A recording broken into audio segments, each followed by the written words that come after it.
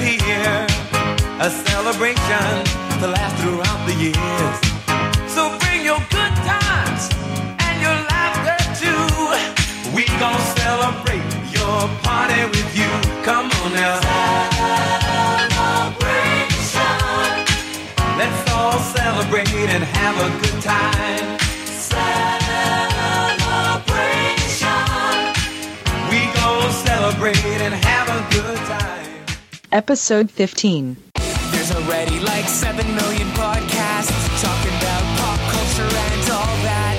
Makes us happy like shooting at a womp rat. But it's all been done before. We don't want to be a copycat. We're the leftovers picking up the scraps dropped by the cool kids. It's a trap. Good at toss it, good at taste it. Do we love it? Hey, let's face it, can't erase it. Let's embrace it. Tupperware party. Subculture spill over like a vulture. Carry over counterculture, pushovers. Pop culture leftovers. And for the uncool kids, what's to say has already been said. Leftovers. Pretty sure that the only talent is the band that's singing this. Pop culture leftovers. Hey, welcome back to Pop Culture Leftovers, the only podcast that sounds even better the second day after it's been uploaded. I am Brian Frederick. I am Dan Hill. Jason Piper. And we're the Leftovers. I'm Jake Elliott. Jake Elliott. Leftovers. Oh, Jake, I love you.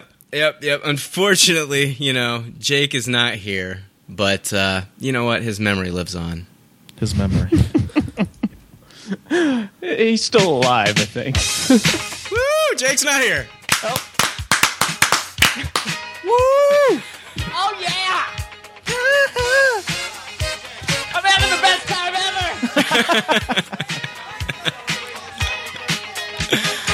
ever! All right, Jake's not here, so good riddance. We fired him, so yeah. Again. Just kidding. Jake's just not here. Jake's at Lollapalooza. Lucky bastard. So he will be back next week, though. But Jake did watch The Conjuring recently and recorded a short review of the film for our listeners, which I thought was really cool of him to do.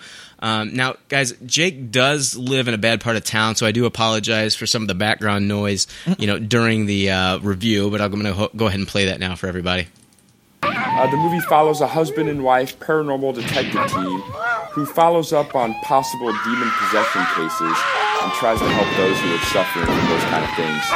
More often than not, it's them debunking the supposed otherworldly activity with rational explanations, such as, wind or loose floor panels or trees. But after we see them do this a couple times, the movie tells us through text that we are about to see the most horrifying, disturbing case that they've ever been on. And that's when the movie got pretty good. The build-up was really intense, and the stakes seemed... I'm legitimately scared of Jake. I hope he's okay. No, I'm sorry. I just fucked with his interview that he sent me, and I will play the real review when we take a quick break later in the podcast. I just wanted to... do that. So next week we are going to have a Star Wars D23 show because, I think there's going to be a lot of big news coming out of D23 this year. I don't know about you guys. Oh yeah, this is the biggest news of all year, in my opinion. I want to hear exactly what's going to happen here. So Yeah. I agree. It's about time for some new news. Well, I mean, we were talking before the podcast, me and you, Jay, and about I personally think we're going to get some casting announcements, and I think we're going to find out the title to the new Star Wars film, personally. Right. Yeah. Because think about it. Okay. It's the time. Well, I mean, okay. Logically, think about this. Disney bought Star Wars. Mm-hmm. Disney bought Marvel. Avengers: Age of Ultron comes out in 2015. Right. Star Wars Episode 7 comes out in 2015. Right. Marvel just made a huge announcement that next film is going to be Age of Ultron. They gave away the title Yep. to the film. And so I think they're going to do the same thing when it comes to Star Wars. Yeah. Have to. No, they don't have to. Well, I mean, But I think this is yeah. You're in a way you're Yeah. right. I mean, this is D23. I mean, when's a better time to announce it? I don't Right. see him waiting any longer. I mean, this is the biggest Star Wars event of the year. So Right. yeah, I think you're right. They have to. Well, and plus, like you said, that with casting news coming out already, that they're looking for certain people, they have to have an idea of the plot. Right. So therefore, they should have an idea of the title at this point, or the Yeah. gist of Yeah. the story. Yeah. So, And like they've already pretty much written a script. Yeah. From what I've heard. So they should know what's involved. Like they know who they're going to be, like what type of characters they're going to Sure. be casting in this What film. they're looking for, and Yeah. and that is next weekend. Yeah. Yes. Yeah. So I think it's like, what is it, the 9th through the 12th, or 9th Yeah. through 11th, or Yep. 8th through 9th, 10th, and 8th, 11th. something like that. Yeah. It's like Thursday through Sunday. Oh, Thursday. Okay, yeah. Yeah, so the Thursday 8th, through 9th, Sunday. 10th, and 11th. Okay. Yeah. Hey, I just wanted to give a shout out to a listener. He's been really active on our Facebook page, Andrew Peck. Yeah. Yes. Yeah, he's a good guy, man. Yeah. Good guy. So thanks a lot, Andrew. Keep listening. We love it when you interact with us on Facebook, man. Really appreciate it, dude. Absolutely. So, you rock, man. David Griffin, he's our head writer for www.popcultureleftovers.com. Please go to our webpage and read his Superior Foes of Spider-Man review. It is really Phenomenal. awesome. It's a great book. I picked it up. I enjoyed it. I told Dave to pick it up, and he did. He read it, and he felt so moved by the book that he had to write a review.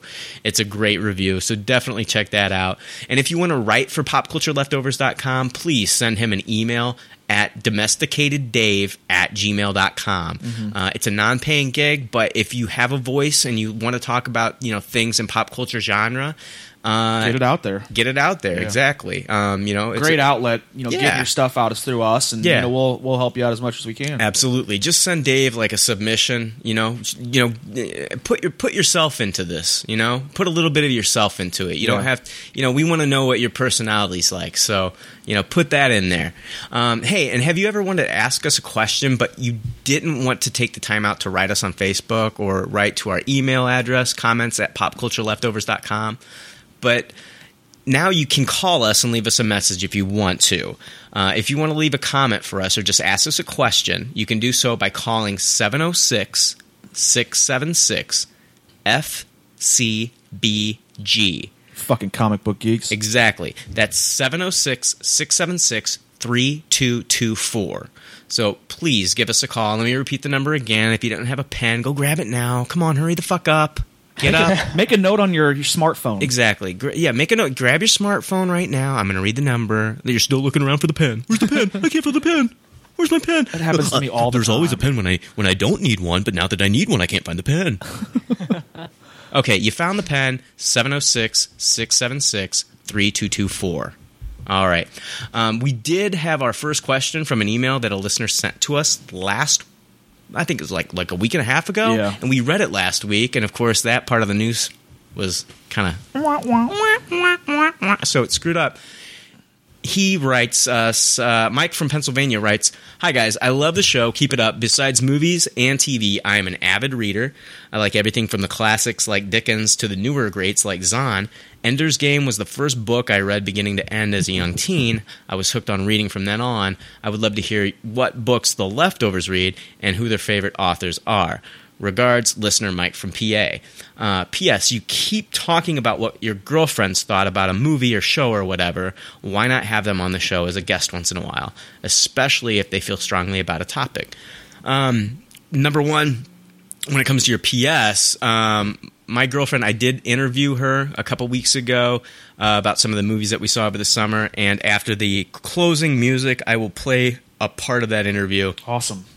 So that will be up. As far as like my books, I'm a huge fan of Stephen King. I love Stephen King books. Also a big fan of like the Harry Potter series, and I'm trying to think if there's anything else like Tolkien. I like, Hobbit and Lord of the Rings, stuff like that.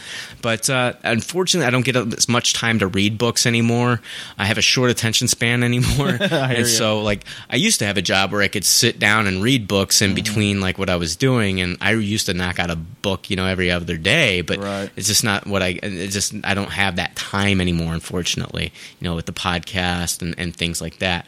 But that's why I have a short attention span. I read a lot of comics these days. So, but Jay, go ahead. One of my favorite books, pretty much of all time, is Fierce Invalids Home from Hot Climates is the name of it. It's by Tom Robbins. It's about a CIA agent who hates the government. He's a pacifist who also carries a gun, and he's in love with his 17-year-old stepsister. And he is dating a 46-year-old nun. This is a crazy kind of surreal ride, and it's totally comic booky at times in the way it's written.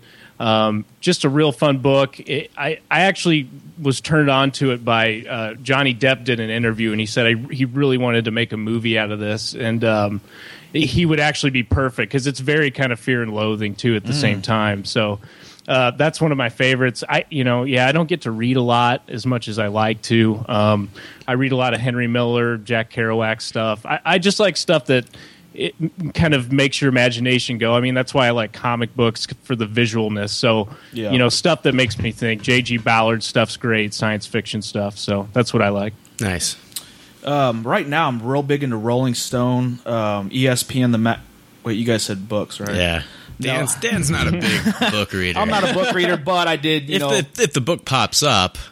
Pop-up books are amazing. Yeah. And that's what I really enjoy. Then Dan's, it's more his speed. No, with me jumping into comic books in the last, 6 months, I love those. And that's really what's been taking my time as far as reading goes. But to be honest with you, I'd rather watch the movie. Yeah, I get you. So... All right. Thanks a lot, Mike. We appreciate the question. Absolutely. And if anybody else wants to write us a question, just send it to comments@popcultureleftovers.com. It makes it really easy for us to read it here on the air. I wanted to talk a little bit about Under the Dome. Dan, you've been watching Under the Dome, right? Yes. Okay. I've watched the first 5 episodes. Episode 6, for some reason, didn't record on my DVR, so I'm going to have to find it. The latest one? Yeah, I'm going to have to find that online. But there's the 2 teenage kids in the show that when they touch, they go into convulsions. Right. So they recorded themselves to see what they do. Yeah. And they notice that when they play back the video that they're convulsing and they start saying pink stars are falling. Right. I know what that is. What is it? It's a new flavor of marshmallows for Lucky Charms. Oh. And this is just a big Lucky Charms commercial. Okay. Yeah. It's got to be. It is. Now that you say that. Right. Yellow moons, green clovers, purple horseshoes, red balloons, and pink stars. Pink stars sound amazing. Right. Especially with milk, 2% milk poured on them. But, okay, one thing I have noticed in this show, like, have you noticed that the dome, it's supposed to be cut off from the rest of the world, correct? Right. Okay. It's supposed to be cut off from the world and the environment. Why, when you look at the trees, are the leaves blowing in the wind? Have you noticed that? Before I answer this question, I don't want to answer this question because episode 6 explains this, and there's something that's going to blow your mind in this episode. Okay. So we'll wait until right. next week to talk about this. Okay. But the environment and the whole ecosystem is explained. Okay. And why it happens, so I don't want to ruin anything for then, episode 6. Cool. So. Then I'm going to shut the fuck up. Because, dude, I was being nitpicky, and I was, like, watching, like, episode 5, and I noticed 2 characters were talking. Yep. And, is it Dean Norris?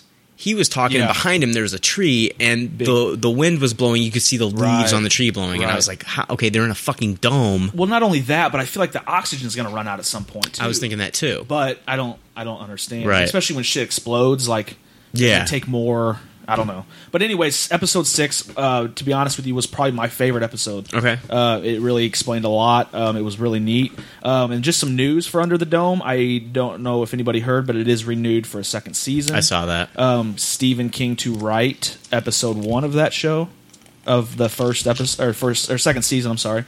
I love this show. I watch it every week, and it's my favorite show of the week right now, until our normal shows get back into their lineups. The story's evolved into something that I love. I'm interested in all the characters. Like you said, you start asking yourself questions about the environment and the actual characters themselves. They do get explained.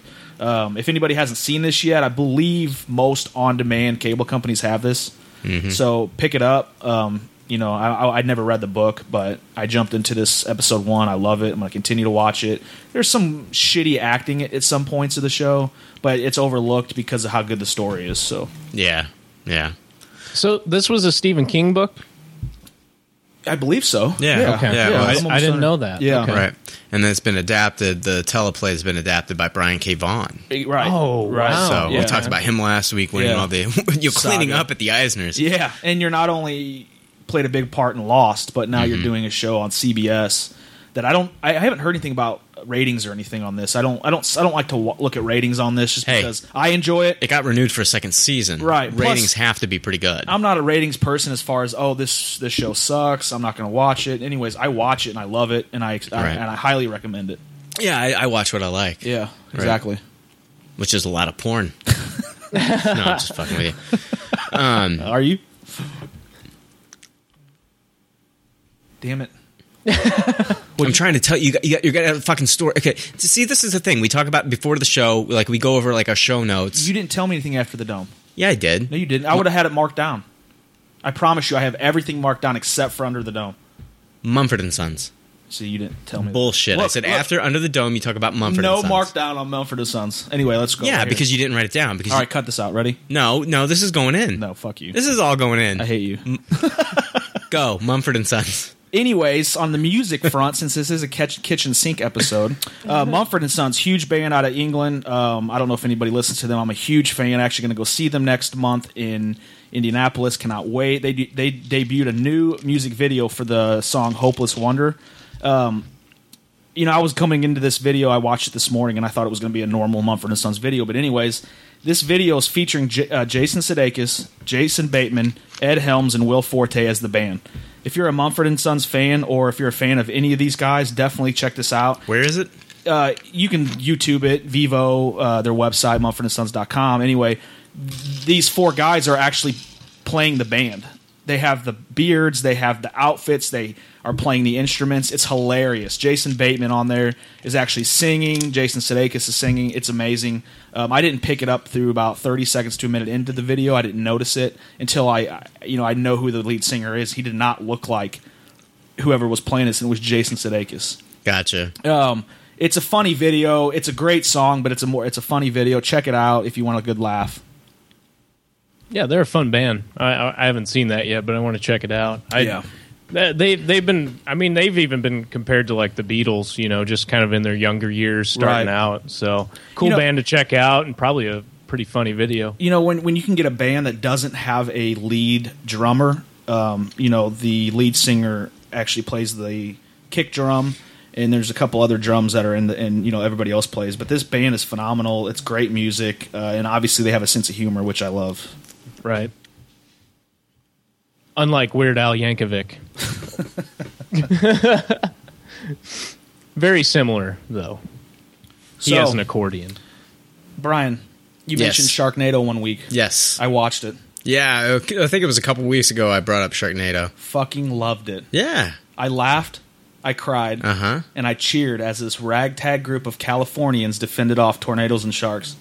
I'm dead serious. I was watching this laughing my ass off. I haven't laughed this much, I think, on a made-for-TV show since I can remember. Yeah. When you were talking about it, it just sounded stupid. I saw the trailers. I wasn't going to watch it, and then for some reason, well, actually, for no reason, but my Saturday nights consist of staying at home, but This was on. I watched it. This was terrible and good in so many ways.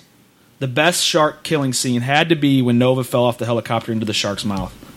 Yeah. She was literally, dangling off a helicopter? Right. And a shark jumped, how many feet you think? So her and, she's in there with Ian Ziering's son. They're manning this helicopter. They're manning this chopper. Right. And, you can kind of tell, they've got, a little bit of an attraction. There's a connection there. But she was also attracted to Ian Ziering. That's the weird part. I was thinking, is the son and dad getting ready to, you know what I mean? It was weird. Yeah, there might have been a tag team involved later on. But Tara Reid played a huge part. They were going to get back together. Exactly. And so she and, Ian Ziering's son, there's kind of a little bit of a romantic connection there. Yeah. And so, they're a little. I think they're flirting and shit, and she falls off the chopper, right? Right. And then that shark just swallows this bitch, right? No bite, just literally whoop. You're in the belly now at this point. And I don't know if you noticed this, but the son just kind of shrugged it off. No, well, I think for a second, he did go, no, because I think he was thinking, shit, I'm not going to get laid tonight. That's exactly why. You know what I mean? He wasn't like, I'm going to marry this girl. Yeah, she's my fiance. God, she's my, yeah, exactly. Yeah. He wasn't thinking okay, there goes my booty call tonight. He was thinking shit, damn it. There goes my piece of ass. Right, now I got to start from scratch. But no, and I keep playing this trailer to all my friends. And I'm like, just check it out. It's a fun movie. You laugh. I didn't really cry, but, it was funny that Ian Ziering gets swallowed by the same shark Nova got ate by, and he cuts his way out with a chainsaw. Yeah. And then, when you think that Nova's officially gone, he goes back into the belly and pulls her out. Oh my God! Yeah, she's still alive. Out of all the sharks that they find later on, now this is after. This is 20 minutes ago. Yeah, and for some, you get swallowed by the same shark. You get swallowed by the same shark. It was awesome though. Yeah, I think it would have been and he's chainsawing his way out of this shark's belly. Okay, so you see him come out, and it's almost like the shark's giving birth to him. Not only that, but what scene does that remind you of from that Jim Carrey movie? Oh God. Rhino. Ace Ventura 2, the Rhino. Yes, that's exactly what it was. It's been so long since I've seen He that. was pushing his way out, you know what I mean? And he was just blood. It was a funny movie. I definitely thank you for the recommendation. I had a great laugh. My fiance still makes fun of me for watching it. And I'm actually more hyped now to see Ghost Shark. I'm actually going to check it out too. But anyway, Sharknado is set to hit the big screen this month. 200 theaters across the country. It already happened. This happened August 2nd. It's all month. It was one day. Really? August 2nd. From what I read, it was all month. August 2nd. Huh. One day. So what happened with this? I don't know. You didn't see any news? No, I didn't think we were going to talk about it this week since it happened 2 days ago. Right. From what I read, I thought it was going to happen all month. Maybe. Yeah. I was wrong. I thought it was maybe starting August 2nd. Right. But yeah, Regal Cinemas, if it's still playing, might be able to check it out. It's like a Rocky Horror Picture type. What they're trying to do with this. Yeah. And the sequel to include dinos now. I don't know. I'd have to check Fandango to see how it did on Monday. It probably isn't even on there. Another shark-related news. Shark Week starts this week on Discovery Channel. I watch it every year. I think there's some pretty cool shit on there. If you like sharks, check it out. I mean, Shark Week is supposed to be pretty informative when it comes to sharks. Fortunately, we do not live by big oceans, so we don't have to worry about sharks. But if you're ever on vacation, watch out. Unless it's a ghost shark. Yes, then do not wash your car because it could literally come get you in the middle of the driveway. Yeah, ghost sharks. They show up in your bathroom and shit. You're doing the dishes. You're fucked. Right. So this is the weirdest show we've ever had. This is weird. Too many sharks and ghosts and Sharknadoes right now. All right. Did you watch Here Comes Honey Boo Boo this week, Dan? I did. I loved it. This is now taking over as my number one show as far as reality goes. Dude. Kardashians has been pushed to the side. Here Comes Honey Boo Boo. It's here. And we learned how to play the doorknob game this week. The funny thing is that I've heard about the doorknob game a long time ago. Okay. I don't even know if I want to talk about this. This is just going to lower my intelligence. Let's talk about it. The doorknob game. All right. So there's this game. It's called the doorknob game. And I guess it's... Okay, so let's say somebody farts. No, wait. Me and you are sitting in a room. We're sitting in a room. And I fart. And Dan farts. Now, I have to yell doorknob.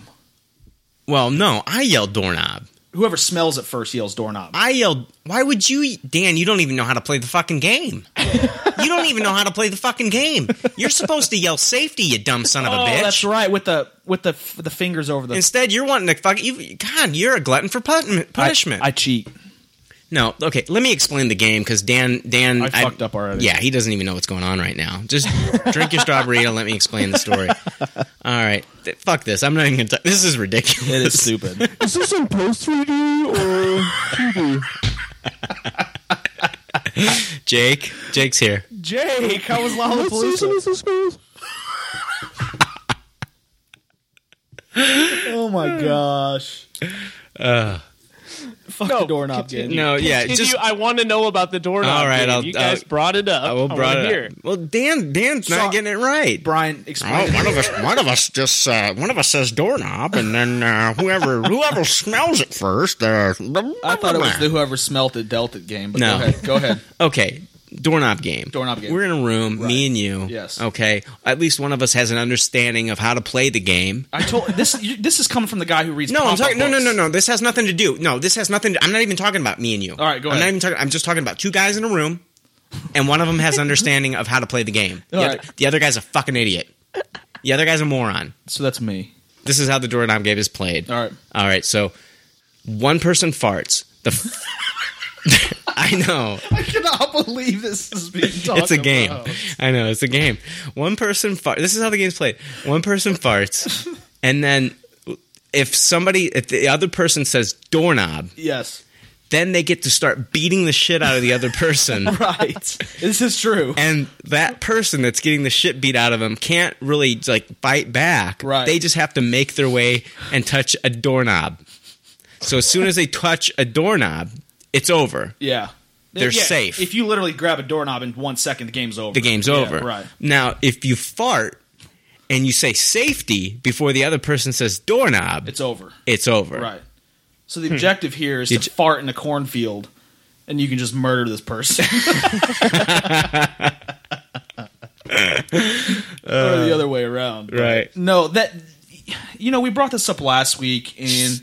we did, but we couldn't. But I want to bring it up again, and I don't know if you are or not, but this show is just so funny because I can't find too many families that are like this. You know what I mean? I don't know anybody. It smells doorknob.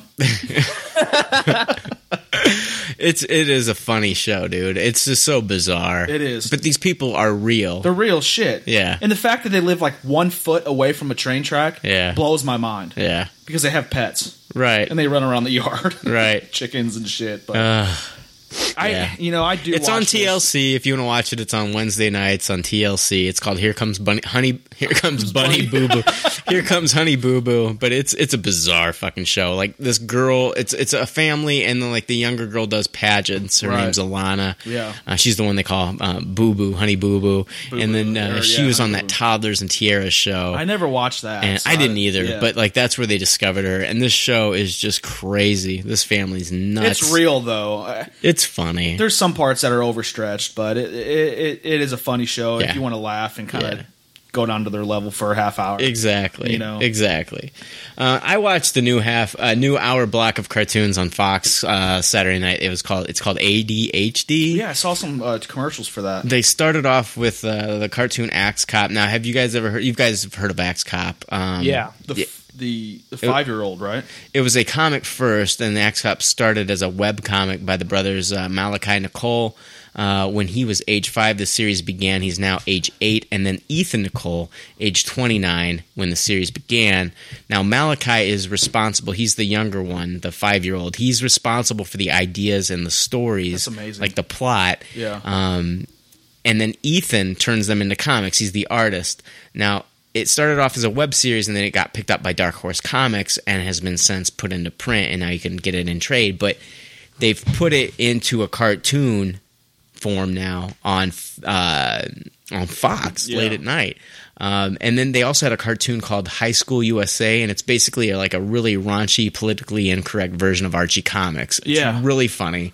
The ADHD with Axe Cop and High School USA Cartoon Hour starts every Saturday night at 11 Eastern, 10 Central on Fox. Okay. Check it out. It's really funny. A lot of people that I've talked to that watch the Axe Cop, they love the comic, but they don't think that it translates well to the TV show. I disagree. I think it's really funny. I think the voice actors do a great job. I think it's a really funny show. Check it out. They're blasting those commercials on Fox primetime too. Oh, okay. So they're showing them. Oh yeah, I just saw one for. They didn't show anything about Axe Cop, but they did show the high school one. Right. And it looked pretty funny. I mean, if you're into raunchy cartoons, Family Guy, stuff like that, you definitely want to check it out. Definitely check it out. It's on my DVR. And it's on now. this summer. It's not like it's going to be like a thing that's going to be picked up in the fall or anything like that. But check it out. It's different. I really enjoy it. Hey, are you guys fans of the old Mystery Science Theater 3000? I never got into that. Absolutely. You never got into Mystery Science 3000? No. Oh, you had a shitty childhood. I did. That was the only reason why I had a shitty childhood. Gosh. I loved it. Jay, you loved it too, right? Oh, yeah. I used to just die watching those shows, crying. Yeah, it started off as a public access show in Canada with Joel Hodgson, and then later on, Mike Nelson, one of the writers for the show, he became the lead actor on that show.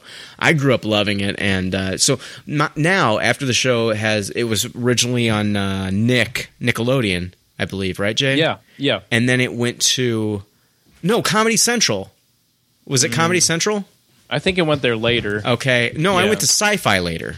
Okay. It was originally on Comedy Central, and then went to Sci-Fi. Now, the guys, Mike Nelson and the rest of the guys, they do something called Riff Tracks, where they make fun of newer films. If you go to the website, rifftracks.com, you can download their audio, and as long as you have the movie there with you in some capacity, you could get it from Redbox, or if you own it, or whatever, you can download this audio and they'll tell you when to hit play, and you can listen to their commentary as they make fun of like current movies like Transformers and Captain America and stuff like that. I own a few of these like Transformers, and they are hilarious. Oh, I bet. Every few months though, Jay, they do something called Riff Tracks Live. Certain theaters around America host this.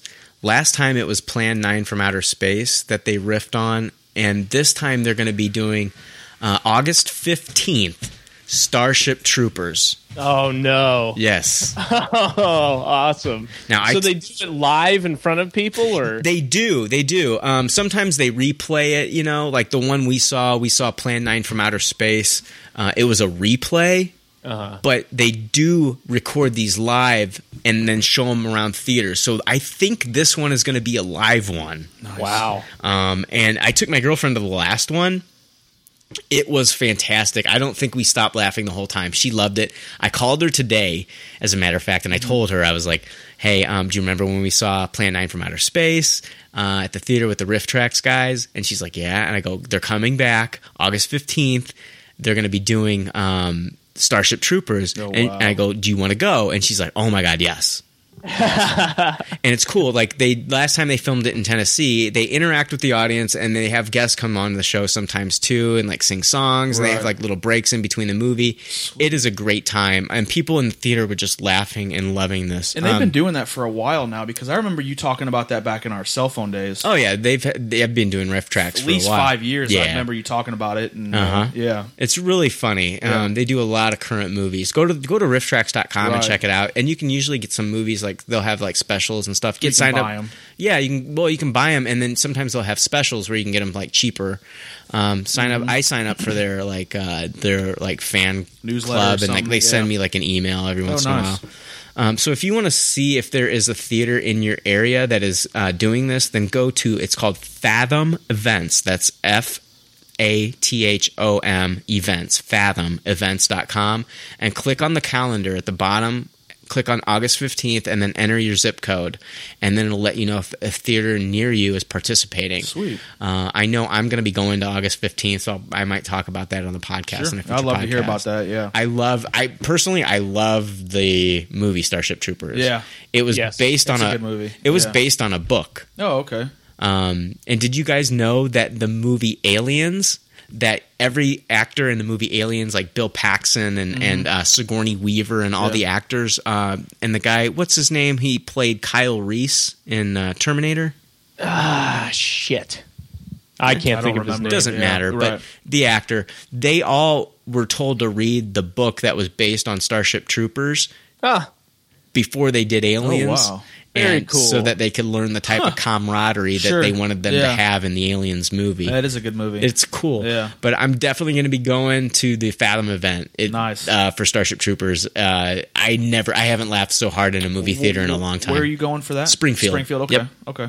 Man, that movie's funny by itself. Absolutely. Yeah. Absolutely. Good scenes Absolutely. in that movie. I'll be honest with you. I saw it twice in theaters. Really? Yes. I did too. Yes, Yeah. twice.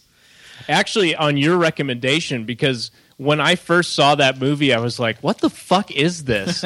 And I talked to you about it, and you were like, dude, it's supposed to be funny. And I was like, oh, shit. And I watched it again, and I was like, this is hilarious. Well, Gary Busey's son, Jake Busey's in it. And he is awesome. Yeah. It's like one of the first DVDs I remember like buying. Oh, I have it. Yeah, I have it on DVD Which as well. is, DVDs came out, late 90s? Maybe Yeah. a little bit. Neil Patrick Harris is in this film, dude. Yeah. And that was that right after Denise Richards and Wild Things? No, it's before. Before, okay. That's It was right. before Yeah. Wild Things. Okay. Denise Richards, it's after Denise Richards appeared in Saved by the Bell, where AC Slater rescued her from the ocean. Wow, dude, you just blew my mind. I know. Right now. Yeah. Wow. I could tell you a lot of big-time actors that were, not big-time actors just now, but actors that were in Saved by the Bell. Yeah. Yeah. Scott Wolf was in an episode of Saved by the Bell. He was in the Glee Club singing. Did you have glasses on? No. I can't remember now, but I know what you're talking about. I'm a dork. Some quick news I wanted to go over. The live-action Akira movie that they had rumored years ago. Like, I remember reading about this years ago. They had rumored that Bryan Cranston might be in it. He was one time attached to the film. It is back on track, and it's rumored to start production in 2014. Oh, wow. I don't know. Have you guys seen Akira? No. Jay? No, I've seen parts of it. I don't really get what the fascination is. Yeah. Yeah, I've watched Akira. I don't know how they're going to do this in live action. Is he like a cop in the future? Is that what that is? Yeah, it's like that. It's been years since I've seen it, but it's almost like they drive what's cool is the motorcycles in it. They're almost like Tron bikes, but they don't. You know what I mean? Yeah. It's just I haven't seen it in Where forever. they don't touch the ground. What are you talking about? The Tron bikes. The Tron bikes? Yeah. What about them? They look like they don't touch the ground. I don't know. I'm sorry. Go ahead. Okay. Go ahead. Cut that out. No, I'm not. I'm leaving it in. No, we don't have enough time. No. The Jean-Claude Van Damme movies, Bloodsport and Kickboxer, are getting reboots. There's no word yet on casting, but I don't think Jean-Claude Van Damme will be in the films. Thank God. No. Those were fun movies. They were awesome, dude. I loved Kickboxer. Yeah. What do you mean, thank God? Now, I mean, He was great in Expendables 2. He was one of the best parts of that movie. I don't know about him. It's 2013, not 1994. I don't know. He still got it, man. He was great in those two movies. I mean, he's a legitimate martial artist, too. Oh, yeah. I mean, I'm not taking anything away from the dude. Right, but, I mean, right, geez, right. you Dan, know, sit in the corner. he would beat my ass. I'm not. Dan. What corner? Timeout. What corner? You're in timeout. Can I go to that corner? First, it's the Tron thing. Where's all the toys Floating motorcycles. They look like they're not touching the ground, goddammit. They're on a computer grid. I know, but they don't look like they're hitting the ground, you fuckers. God. We're just messing with you. Dude, I know by now. Oh, This God. is episode 15. Can you believe that? Oh, man. Episode 15. Yeah. Yeah. God. And Jake's Sweet finally 15. off. of it. Jake's finally not here. I think this is going to be our best episode yet. Right. Fantastic Four movie directed by Chronicle director Josh Trank and produced by X-Men First Class director Matthew Vaughn. Now that is... Wow. I know. What a team right there. It's unfortunately this is Fox, but anyway, Right. it will start shooting in Louisiana in September. So Fantastic Four It has to be better than the first two, right? Oh, absolutely. Yeah. I mean, they've got Josh Trank on there. I think this guy's got a vision for it. Hopefully he's a fan of the comics. Sure. Hopefully they've terrible. got, I mean, they've already talked about a little bit of the casting for Reed Richards. They're talking We about talked this. about that once. No, this guy that they're talking about for Reed Richards. We talked about Michael B. Jordan as the Human Torch, but they are talking about an actor. He's only 26 years old. His last name is Sellers. I'm going off the top of my head. Teller? Yep. Okay, being the Reed Richards. I'm not familiar keen with on that. Yeah. I don't like that. I want them to get an older Reed Richards. Yeah. What about you, Jay? Yeah, this is a young kid, Miles Teller. And they've kind of debunked it because Trank said absolutely not. Thank and God. That has not been talked about. Thank God. Yeah, I also I mean we need a somebody in their late 30s, 40s for Reed Richards. And do we want to see an origin story? I mean, or do we just want to go jump right in? Yeah. I mean, I think they're gonna. I mean, this is a reboot, so I think they're gonna do the origin. Yeah, I don't really need it told again, but I think they probably will. And let's do it proper and not throw Dr. Doom in there. Yeah, don't put Dr. Doom in there. I mean, what was it? Their first issue was what? Mole Man? That was the main villain. Do something like that. Do something crazy. Like these guys, Dr. Doom was nothing. You know. I mean, he's not in the comic books, but in the movie, he was just kind of like, eh. Yeah. I know what you're saying. You're not saying that Dr. Doom himself is nothing. You're saying in the movies, the original, the 2000 whatever movies, he was garbage.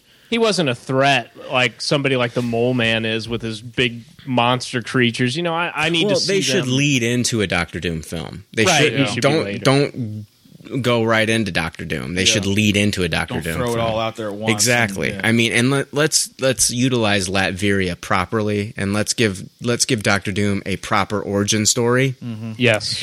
And I almost said X-Men. A Fantastic Four movie. Like I heard people bagging on it last week, talking about who reads Fantastic Four comics. What's the big deal with Fantastic Four? Listen. Fantastic Four, what sets them apart from other franchises when it comes to comic books is you're dealing with a family. Yeah. Right. It's a family. Right. There are things about the Fantastic Four that you can put in there that you can't put in other comic book stories because it's a family. Even though, Ben Grimm's not related, he is part of that family. He's just there's Reed Richards always blames himself for Ben Grimm becoming the Thing, right? And that needs to be part of this movie. Yeah. And then there's the really cool thing that they left out of the last movie is that once a year, there's one day every year where Ben Grimm turns into a human. Yep. And they left that out of the last film. But when Ben Grimm is basically the Thing, that rock, right? Humanoid guy. Sure. He doesn't age at all. Yeah. He only ages that one day. Oh wow. There's so many different things that they can do with the Fantastic Four that are so fucking awesome. I know. I think they ruined it the last two films for a lot of people. They were so campy. Yeah. Yeah. Reed Richards. I mean, come on, Reed Richards alone. Everyone's like, oh, he's the Elastic Man. Stretchy man. He's the smartest man on the planet. Right. Exactly. Let's talk about his intelligence. Yeah. Let's use his intelligence. Right. Time travel's nothing to him. Interdimensional teleportation is nothing to him. You know, it's not about how much he could stretch. That's exactly. Right. That's like his words. Yeah. That's an afterthought. Right. His real power is his mind, and let's use that in this next film. Let's make this a smart movie, but still fun. Right. And show off the aspect that these guys are a family. Right. And let's show off that cohesive bond. Exactly. And make Invisible Woman vulnerable. I mean, she shouldn't be some hot chick like Jessica Alba. No, that's what took me out of that last movie is that I was so worried about looking at her that I didn't give a shit what she did. You know what I mean? It was just that whole scene where they just where she lost her clothes. Her clothes. Yeah. That was so stupid. I mean, it was cool, obviously, but it was so as far as the storyline goes, it made no sense. It should be if we want to see Jessica Alba lose her clothes, throw it in another movie. Don't do it in my Fantastic Four movie. Right. Come on. Right. Yeah. I agree. Yeah, I mean, the Invisible Woman is one of the most powerful characters in the whole Marvel universe. Mm-hmm. And she's also very like self-conscious. That's part of why she's the Invisible Woman. You know, she's very self-conscious. Yeah. She doesn't like think much of herself, and she doesn't need to be some kind of hot sex object. Chick. Right? Yeah, she should be cute and stuff, but just a plain Jane type. Somebody you can relate to versus Jessica Alba, which is.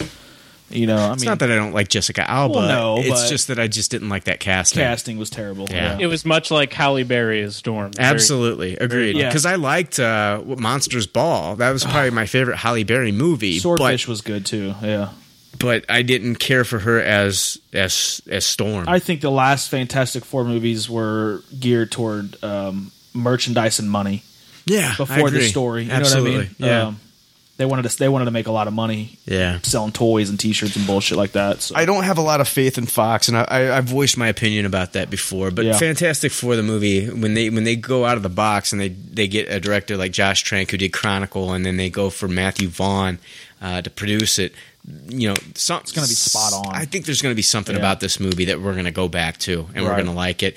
It is coming out, I think, in 2015, so it's got its competition. It's got competition. That year, Avengers 2, crazy. Pirates of the Caribbean 5, Jurassic Park 4, Star Wars Episode 7, Batman, Superman. Yeah, it's got its competition. Dude, that year is going to be amazing. And hopefully we'll still be doing this podcast. We will be. So maybe if Jake joins us. We might be.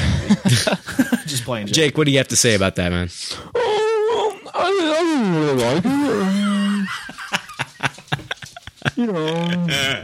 I don't like the leather suits. I'd rather have cloth fabric.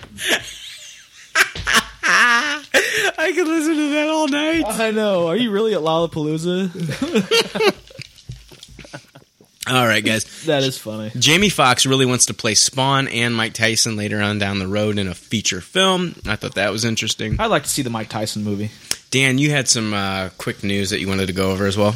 Oh, yeah. We got, obviously coming up here in the fall, we got all of our favorite TV shows coming back. But if anybody didn't know, The Walking Dead DVD Blu-ray is scheduled to hit shelves August 27th.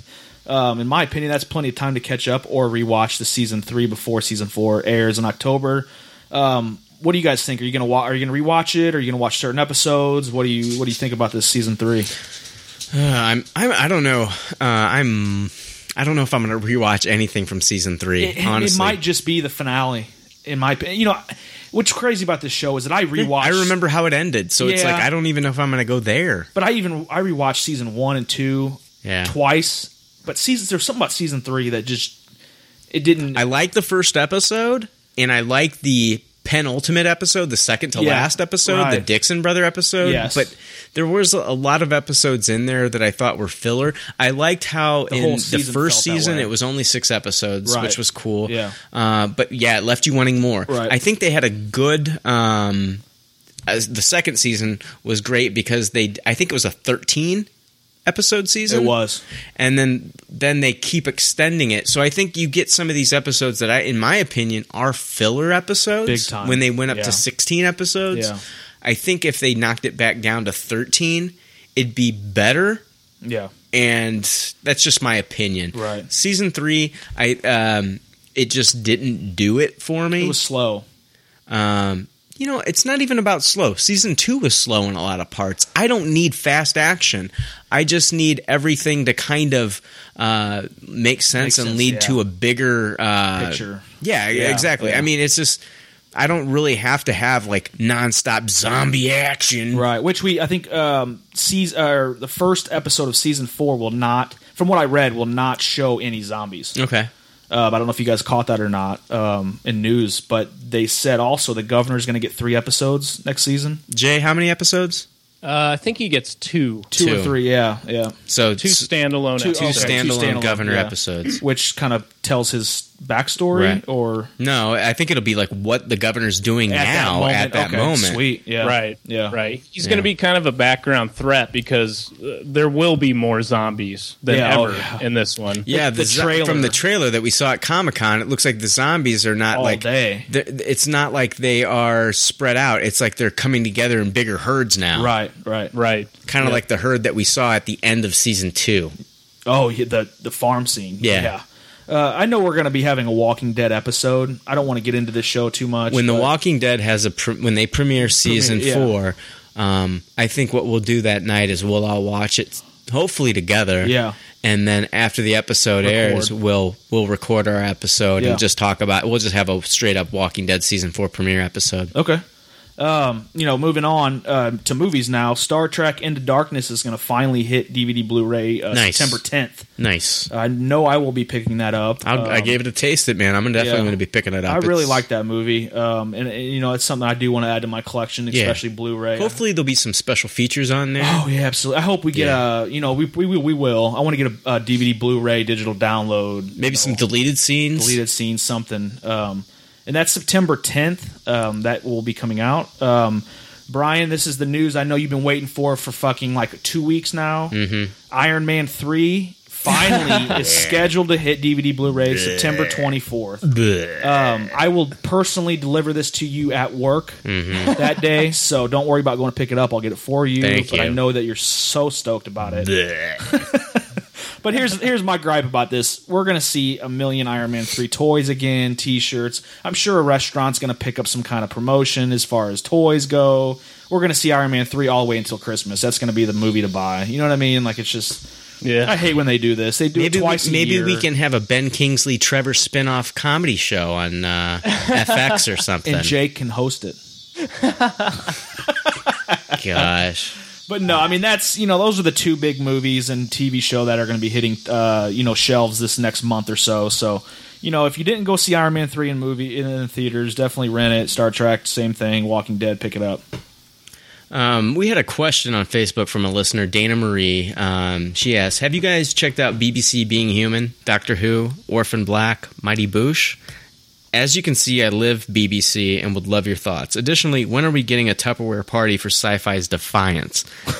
I want to thank Dana for her question. Yeah, absolutely. But someone needs to pull my geek card here because, honestly, I haven't seen Doctor Who. I don't know where to jump on. No. Doctor Who's been around around longer than Star Trek. Yeah. Okay? So I don't know where to jump on when it comes to Doctor Who. So it's not a continuous story? Have they rebooted? No, it's 100% continuity. Oh, wow. There are different doctors. Right. The big deal today was that they named the new doctor. Yeah. For the next season. For the next few seasons. Oh, a few seasons, okay. So it's not like there's a doctor for just one season. I do know just a little bit about Doctor Who. It has a lot to do with time travel, right. and he's always joking about how he doesn't want to be a redhead and stuff like that, and blah, blah, blah. But right. a lot of people are speculating that this would be the first redhead Doctor Who, I have never... I've always wanted to jump into Doctor Who. I've seen old episodes on PBS when I was a kid growing up, but I never have gotten into that Doctor Who lore. Yeah. You hear that? Hi, it's nature. God. Two crickets right now are going at it as we speak. Wow. Listen. That's an orgasm if I ever heard one. All right, go to sleep. So, but BBC Being Human, I actually started out on the U.S. version first, and then right after I started the U.S. version, I heard about the BBC version and never got into it and watched it. Yeah. Orphan Black, haven't seen it. Never Mighty heard of Boosh, haven't seen it. I apologize. Defiance, I have watched the first 4 to 5 episodes. I have about 8 episodes left, but as of right now, if I could give it a Tupperware party, I would. I love Defiance. Really? Love Defiance. Yeah. Fantastic show. I was so looking forward to that show, obviously, with, being in St. Louis, and I'm from St. Louis, and I wanted to pick up a show on Sci-Fi that really, was something new. And I think we talked about doing this podcast based on Defiance at one point, and not the whole podcast, but just we were some talking kind about of talking about it more often. Yeah. And I don't even think we've talked about it once. And no, we've talked about it. I watched the first few episodes, never could get into it. Jay, I don't know what your situation is on it, but I would definitely give it a toss. It. Fuck you. Thanks. Jay, are you still there? Jay? Hey. Oh, he was... Can you guys hear? I think the cricket noise got to him. Jay left us, was trying to be all slick. No, I mean, you guys, I couldn't hear anything. I don't know what the hell's going on. So we're talking about Honey Boo Boo still. Okay. No, Defiance. No, I got past that. I haven't. Okay. No, I seriously, you guys cut out on me. I'm sorry. So we were He talking just about. gave Defiance a toss it, which is bullshit. What? Yeah, exactly. I'm sorry, guy. I mean, if this ever hits to where I can mass watch this show, I probably will. But it just didn't hold my attention. What do you I'm mean? sorry. Watch it like episode after episode after episode? Yeah, Whatever. that's fine. I saw 2 episodes of this, and I loved it. Yeah, it's I mean, really just good. 2 episodes. Yeah. I mean, what exact? I mean, I'm not disagreeing with you because I haven't seen enough. But what was it that you didn't like? Yeah. I guess there was too many like family stories. There was too many backstories. There was so much going on. You mean the world building? The world building. It just didn't hold my attention. I'm sorry. I didn't care for it. Huh. Okay. I didn't think it did St. Louis justice as far as the terraforming the earth and the city that was underneath the city. It didn't look like the city that I know, but that's being a stickler on that. And like I said, if this ever hits Netflix to where I can watch it on a binge, you know what I mean? Like I can watch it straight through. I might try it, but it just seemed very fake to me. I just didn't care for it. Well, of course, it's science fiction, Dan. Well, I know that, but that's what I'm saying. Like I just didn't care for it. I didn't care for it. I didn't like it. I was liking it as much as like Star Trek, or Battlestar Galactica. Yeah, I mean, me too. I love that character building stuff, and I understand like some people want a little bit extra on top of that, or maybe that's not their cup of tea. But yeah, we can just say, I mean, it wasn't my cup of tea. What was I cool tried is it, it's like Star Trek. It's like you got all these different characters and these different races, and they're all meeting outside of Earth. And this is actually happening on Earth. Like all these 9 different races have to. They're all living on Earth, and now they're forced to coexist. But there's no but. I like it. No, don't get me wrong. The storyline seems cool. I mean, it does. It just, I don't know if it was the acting that took me out of it, or maybe just the too much world building. Just I tried. I mean, I tried it. I tried 3 episodes of it, and I just couldn't get into it. The acting is part of what makes it so good.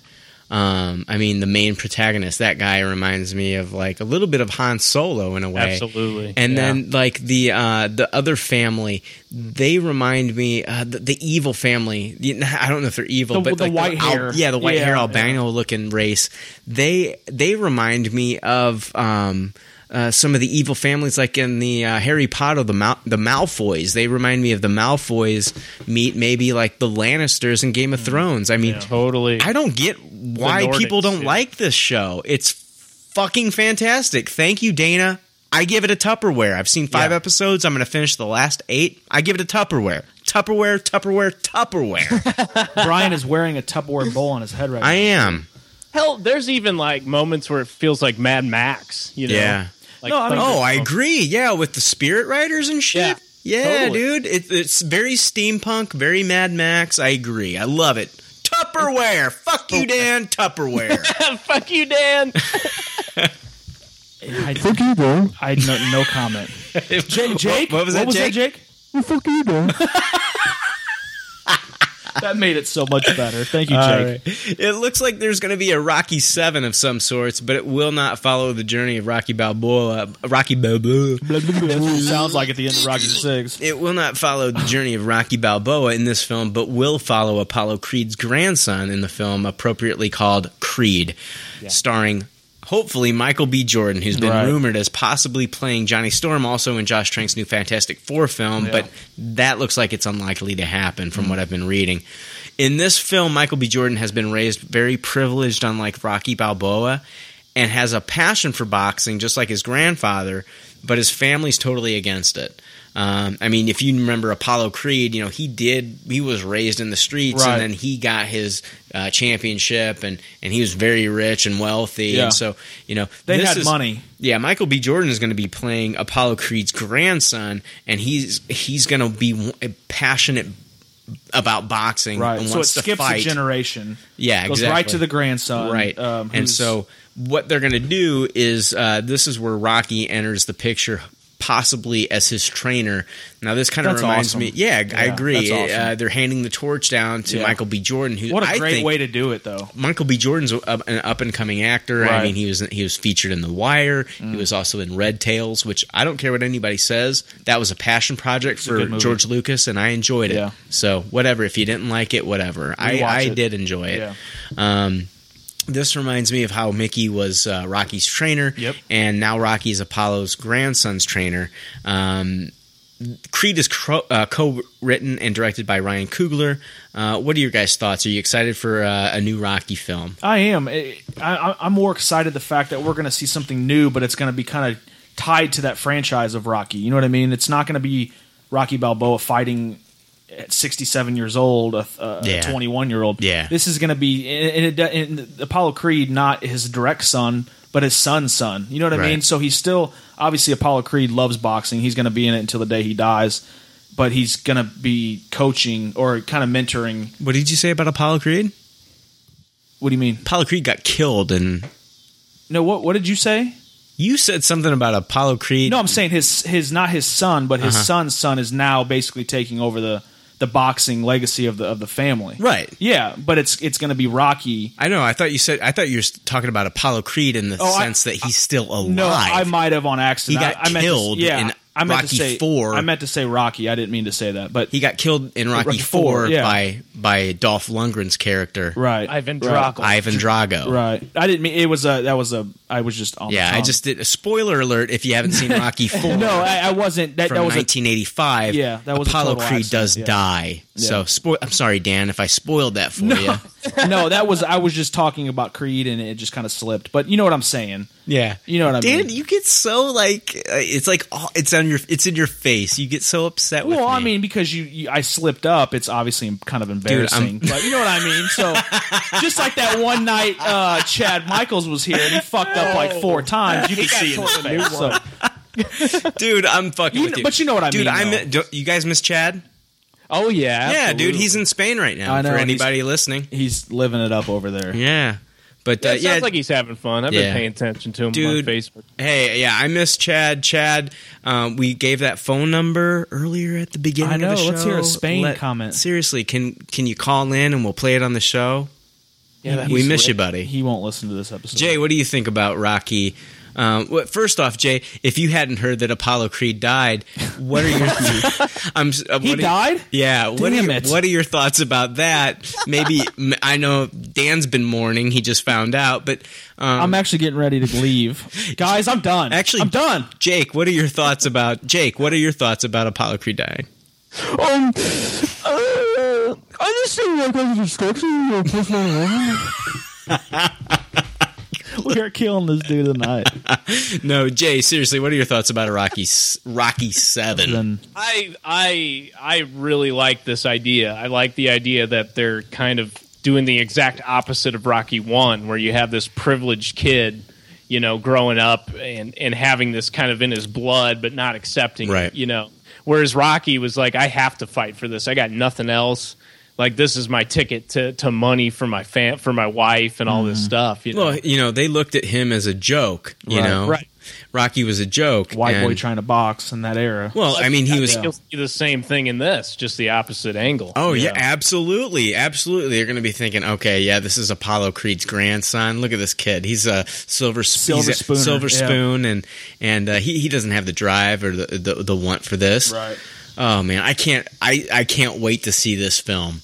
2015? I don't know. I don't know when it's coming. I mean, can you just picture Rocky training this kid? Like, he's going to come in as to give the drive to this character. Yeah. There's things, and I'm sure he's going to be talking about Mickey, which is fantastic. I loved Obi-Wan Mickey. Yeah, I loved Mickey, and I loved the scenes in the original Rocky movies, like especially like where Mickey ties his shoelaces together and wants him to catch a chicken. That's just so funny to me. Like, that's part of his training. It's almost like, you know, the Pat Morita, like, wax on, wax off shit. But Mickey tied his shoelaces together and wanted him to catch a chicken with his shoelaces tied together. Yeah. To learn speed. So cool. Yeah, there's just so many funny things in that. And the training montages in these Rocky movies are some of the best training montages to ever watch. Like Rocky IV, the training montage where he's like, yeah, exactly. You know, like where Drago is like using like this high tech equipment, right? And Rocky is like, you know, Rocky's like, you know, he's like working out in a barn, and like, you know, he's like walking through like deep, you know, like knee feet deep of snow and like carrying logs and shit. You know, dude, that's Rocky, and I want to see a training montage with Michael B. Jordan. Now he's gonna have to put on some weight if he's gonna be he's a fighting dude. Well, he's more like if you look at him, he's more like your Sugar Ray Leonard type, you know, lightweight boxer, lightweight, fast, maybe a middleweight, lightning type boxer. But I want to see him get put on some weight and maybe get up to that heavyweight, because that's where you need it. If we're gonna do a Apollo Creed movie, we need to see him be a heavyweight. Yeah. Apollo, absolutely. Yeah. All right. So, if you were a big fan of Carl Urban's Dredd, like I was, then of course you want to see a sequel to that movie. Now, it didn't gross enough money that as much as they thought while at the box office, even though everyone I know that's a comic book fan that saw this movie absolutely loved the film. And it's one of the only movies that I've seen in recent years that has used 3D appropriately. Dredd's total box office worldwide was $32 million on a $50 million budget. So it underperformed at the box office. But after the fact, it sold over 650,000 Blu-ray and DVD units. So word of mouth spread. And it's done really well after the fact. Making it the best-selling new release title of the year, according to a press release. Now, people are still hopeful that there could be a sequel. There's actually a Facebook page that is trying to get the sequel made, and an online petition hosted by 2000 AD, which we've posted on our Facebook page, and we'll post it again after this podcast is up. Now, Carl Urban was at Comic-Con, San Diego Comic-Con, and he was there to promote his upcoming Fox series, Almost Human, which I'm really looking forward to that. And he had this to say about a Dredd sequel. The more people that campaign for it, the more people that email, Twitter, write into Lionsgate saying we want to see more of this, then the more likelihood we will get to see it. We're certainly doing everything we can to make sure it happens. I personally sent 2000 AD an email, and they did reply. Michael Molker, for the PR coordinator, messaged me back. He said, "Hi, thanks very much for getting in touch about the Dredd sequel campaign and petition." He says the best thing your listeners can do is help spread the word about the petition and look out for some exciting events in the coming months. All the very best, Mike. So thanks a lot, Mike, for getting back to me. So I'm going to post that again. Please like their Facebook page, go to 2000 AD, and then sign the online petition if you're a big fan of the Dredd sequel. I'd love to see this sequel made. It'd be fantastic. What was... I mean, I never saw it. I mean, if you could sum it up, like, what was really so great about it? Because I haven't heard anyone else talk about it besides just reading stuff. But what was your take on it? Okay, you have the original 1995 Sylvester Stallone film, okay? Yeah. Which was, in my opinion, horrible. It was all about promoting Sylvester Stallone and not Dredd the character. Dredd, in the comic book series, basically you have judges, and they basically enforce the law, and they can basically judge you right there on the spot. Mega City 1, how it works is the judicial system, there's not enough money.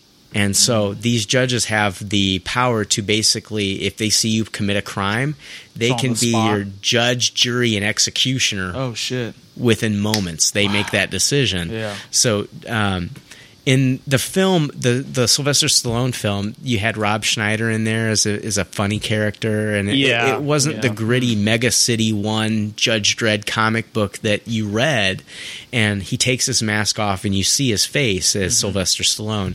In the Carl Urban version, he is very gritty and almost like a RoboCop kind of character from the original. Yeah. And he never takes the mask off. You only see his jawline and his it's like a half lips. shield, right? Yeah. And he gets basically in that movie. It's very gritty. Mega City 1 is the Mega City 1 you see in the comic books, where people are addicted to drugs and crime, and there's a lot of homeless people. It's the way that this film. It's the best comic book adaptation movie I've ever seen in my life. Wow.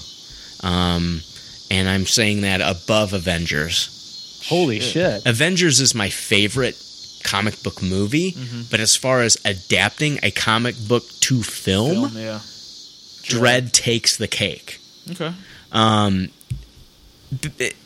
Jay, it is fantastic. These judges, the weapons that they use are awesome. They are only the judge can use their gun.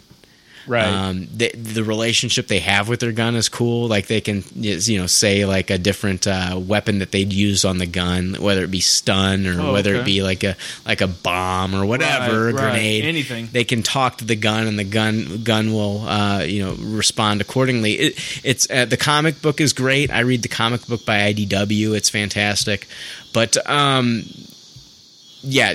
Urban in this film is Dredd. Wow. And he's calculating. He's precise. He's a tactician. It's a fantastic film. Definitely check it out. It's probably the best comic book adaptation film I've ever seen in my entire life. Holy cow! I had no idea. I'm taking that from you. Yeah, I own the Blu-ray. I had my girlfriend watch it. I talked it up. She loved it. Really? Yeah. Wow. It is fantastic. Yeah, I'm ready to see it. Also, if you're a big fan, I talked about one petition. I'm going to talk about another real quick. If you were a big fan of the V series, not the original from the 80s, but the V series that came out just ABC that just came out a few years ago, go to Facebook, do a search for Project Alice. Okay. And click like on Project Alice. Okay. It is it's a Facebook group that is determined to bring V back to ABC. Wow. Or Love to another. Yeah, me too. Bring it back to a network. So hopefully Sci-Fi or something like that, or even a web series or something to wrap it up. You have 32,000 likes right now on that page. Yeah. Jay, you had some Batman news. Yeah, I mean, speaking of Karl Urban, news came out this week that Zack Snyder had been meeting with Frank Miller. And so Frank Miller wrote Dark Knight Returns, which was the big showdown between Batman and Superman. I don't know if it was the first ever. I'm assuming it was definitely the most epic battle those two have had. And so it kind of says that maybe, this is definitely, I think we've definitely signified that this is a versus film. This is not Batman / Superman. This is not a team up. No. This is not a team up. Right. Maybe later in the film, but definitely not at first. There's a reason why Batman has come to Metropolis, and it's not to shake hands with this guy. So, but anyway, he's been talking with Frank Miller, which I think is great news. I mean, of course, they worked together on 300. The Dark Knight Returns is question for you, Jay. Do you think? Do you think that Zack Snyder meeting, and I'm playing devil's advocate because I do like Zack Snyder, unlike Jake, right? But do you think that Zack Snyder meeting Frank Miller is all posturing? It's possible, but I have a feeling, just given their working relationship prior, that this was already probably talked about. Good call. Yeah, because you're talking about 300, of course, right? And so let's also take that into, he's made Watchmen. Nice. Which this guy's, Alan Moore's just as great as Frank Miller to me, as far as, the series Watchmen was just as important to me as Dark Knight Returns. That's Zack Snyder taking the source material seriously. Right. Yeah. Okay, so cool. I have a feeling they've already talked about this. And so, in conjunction with that, they're looking for an older Batman, a more He's a veteran. He's already done this for a while. Yeah, that's the rumor, right? That's the rumor. Yeah, that they are looking for an older Batman. And like I talked about, I think it was last week on the podcast, that there was that Easter egg, keep calm, that poster in the Man of Steel, keep calm and call Batman. Yeah. Right. And so so he's been around a while. Exactly. Right. And so he's not this young kind of inexperienced Batman. He's the guy that's been around a while. He's not putting up with any crap. And he's going to be pissed that he's got to go to Metropolis. He doesn't want to leave Gotham. Yeah. No. He's legitimately ticked off. First of all, his satellite got destroyed. Second of all, these aliens are coming to the city, and they're basically destroying it because of this guy. Right. And so he's like, what the hell's going on? He's not going to be friendly. Yeah. But what's cool, and again, this coincides with the Frank Miller news, is that in Dark Knight Returns, he was kind of a grizzled, old, broken down dude, but he could still kick your ass. And he was way more keen on the detective level and the gadgets. So I think we're going to see more of that because of this, if this is all true. Right. Which I'm pretty sure it is. I mean, just from meeting with Frank Miller and all this talk of it being an older Batman. So, there's that going on. And then we talked about Carl Urban. Well, he's also in the running for Batman. He's one of the names that's been talked about. Now, whether or not this was Zack Snyder actually saying this is another story. A lot of people are suggesting he's kind of going a different route. Maybe not Carl Urban, because Carl, I don't know. He doesn't seem like he's grizzled enough for me. You know what I mean? Dude, watch Dredd. Watch Dredd. Yeah, see, I might change my mind. Dredd will change your mind because, Dredd will change your mind. And Ryan Kraft on our Facebook page, he brought up Carl Urban as being, possible casting for Batman. And I sat there and I thought about it, and I was like, watching Dredd, he does have a very strong jawline that you need to be Batman. Right. Yeah. And watch Dredd and then make your determination. Well, they could always make him older, and I could totally see it. But he looks like Greg Capullo's, Bruce Wayne. Greg Capullo. Yeah. He looks like his Bruce Wayne. Yeah. To me, and if you make him a little bit older, give him facial hair and all that crap. Oh, totally. Now, totally. The thing is, though, he's pretty busy these days. I mean, he's still, he's McCoy in Star Trek, and, he's going to be doing Almost Human. And then, if this comes out in 2015, I don't know. I don't know if he's going to be readily available to play the part of Bruce Wayne. Right. Yeah, that's true. But he, there's some other picks, and so supposedly these are from an insider in the Snyder camp. These are what he's saying. Okay. This isn't confirmed. This is just somebody saying that he's in that camp, and this is what he said. So specifically named were Ryan Gosling, which, in my opinion, that is Batman. That's who I want. Right. There's Josh Brolin, who I think would probably be cool, but I don't see him standing toe to toe with Cavill. I don't want Brolin. No, I think it would cheapen it quite a bit. Yeah. There's Richard Armitage from The Hobbit. He played Thorin, I believe, from The Hobbit. Okay. And he's a strong contender, actually. Yeah, I've heard that he's too. He's one of the ones that he's like, they're saying that his name keeps coming up again and again. Right. Max Martini. Yeah, he played the father in Pacific Rim. Oh, okay. Yeah. Pretty cool. One of the Chuck Hansen's father. Right. Right. And then Matthew Good, who played, I believe, Ozymandias from Watchmen. Oz. Okay. Ozymandias. Yes. Yeah. So he played him. So he already has, but again, he's kind of scrawny. He is. He looks kind of like he reminds me when I look at him, he reminds me of Michael Fassbender. Yeah. Just he'd be a little too, and he's a little too young, I think too. He might be a good Flash, but he's not a good Batman. Right. Oh, be a great Flash, yeah, for sure. The guy that I have my hopes set on. Go ahead. Did you have one more, Jay? Well, yeah, I mean, that's just Zack Snyder's camp mainly. Yeah. Other people that have been brought up, and this is coming from the WB camp. This is somebody who says he's with WB. Okay. and I don't like these. Jude Law. Ooh, I've heard. No, he was rumored years and years ago, like right after they had the I Am Legend movie where they had like the poster of the Batman versus Superman in New York City. Jude Law was soon after that movie came out. He was rumored to be, if they made a Batman versus Superman standalone film, he was rumored to be Batman. Yeah. Which I don't really buy. That's old news. Right. The other one was Gerard Butler, which maybe No. John Hamm, of course, we've heard his name. I've said that before. Yeah, I do like that. But to me, I can kind of see it. But to me, that's Adam West. All to me, over that's again. that's George Clooney. No, I mean if you're a fan of Mad Men, there's times in Mad Men where he plays that Batman. I don't want to think of, like, when I watch a new Batman movie, I want to think of just a new, fresh slate, a clean slate. Yeah, I agree with you there. Christian Bale hadn't done a whole lot, so it was like he had done like Empire of the Sun when he was a kid, and Not then he too did many like people knew American who that was. Psycho, Yeah. and then it was Batman. So it's almost like a clean slate. Yeah. So also there's Josh Holloway from Lost, which is another one of mine. Yeah, Dan likes that one as well. Yeah. But a side note to this, there's a rumor going around that he might possibly be Quasar in Marvel.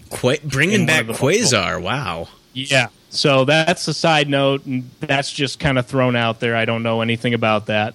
But the other cool one, the only cool one out of this, is Anson Mount. Yes. Right.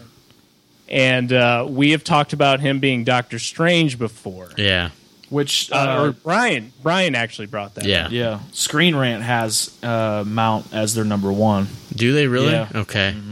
There's a lot of people petitioning for Anson Mount, which I wanted to see him as Doctor Strange originally, but I've also thought that he would be an awesome Dark Knight. Yeah.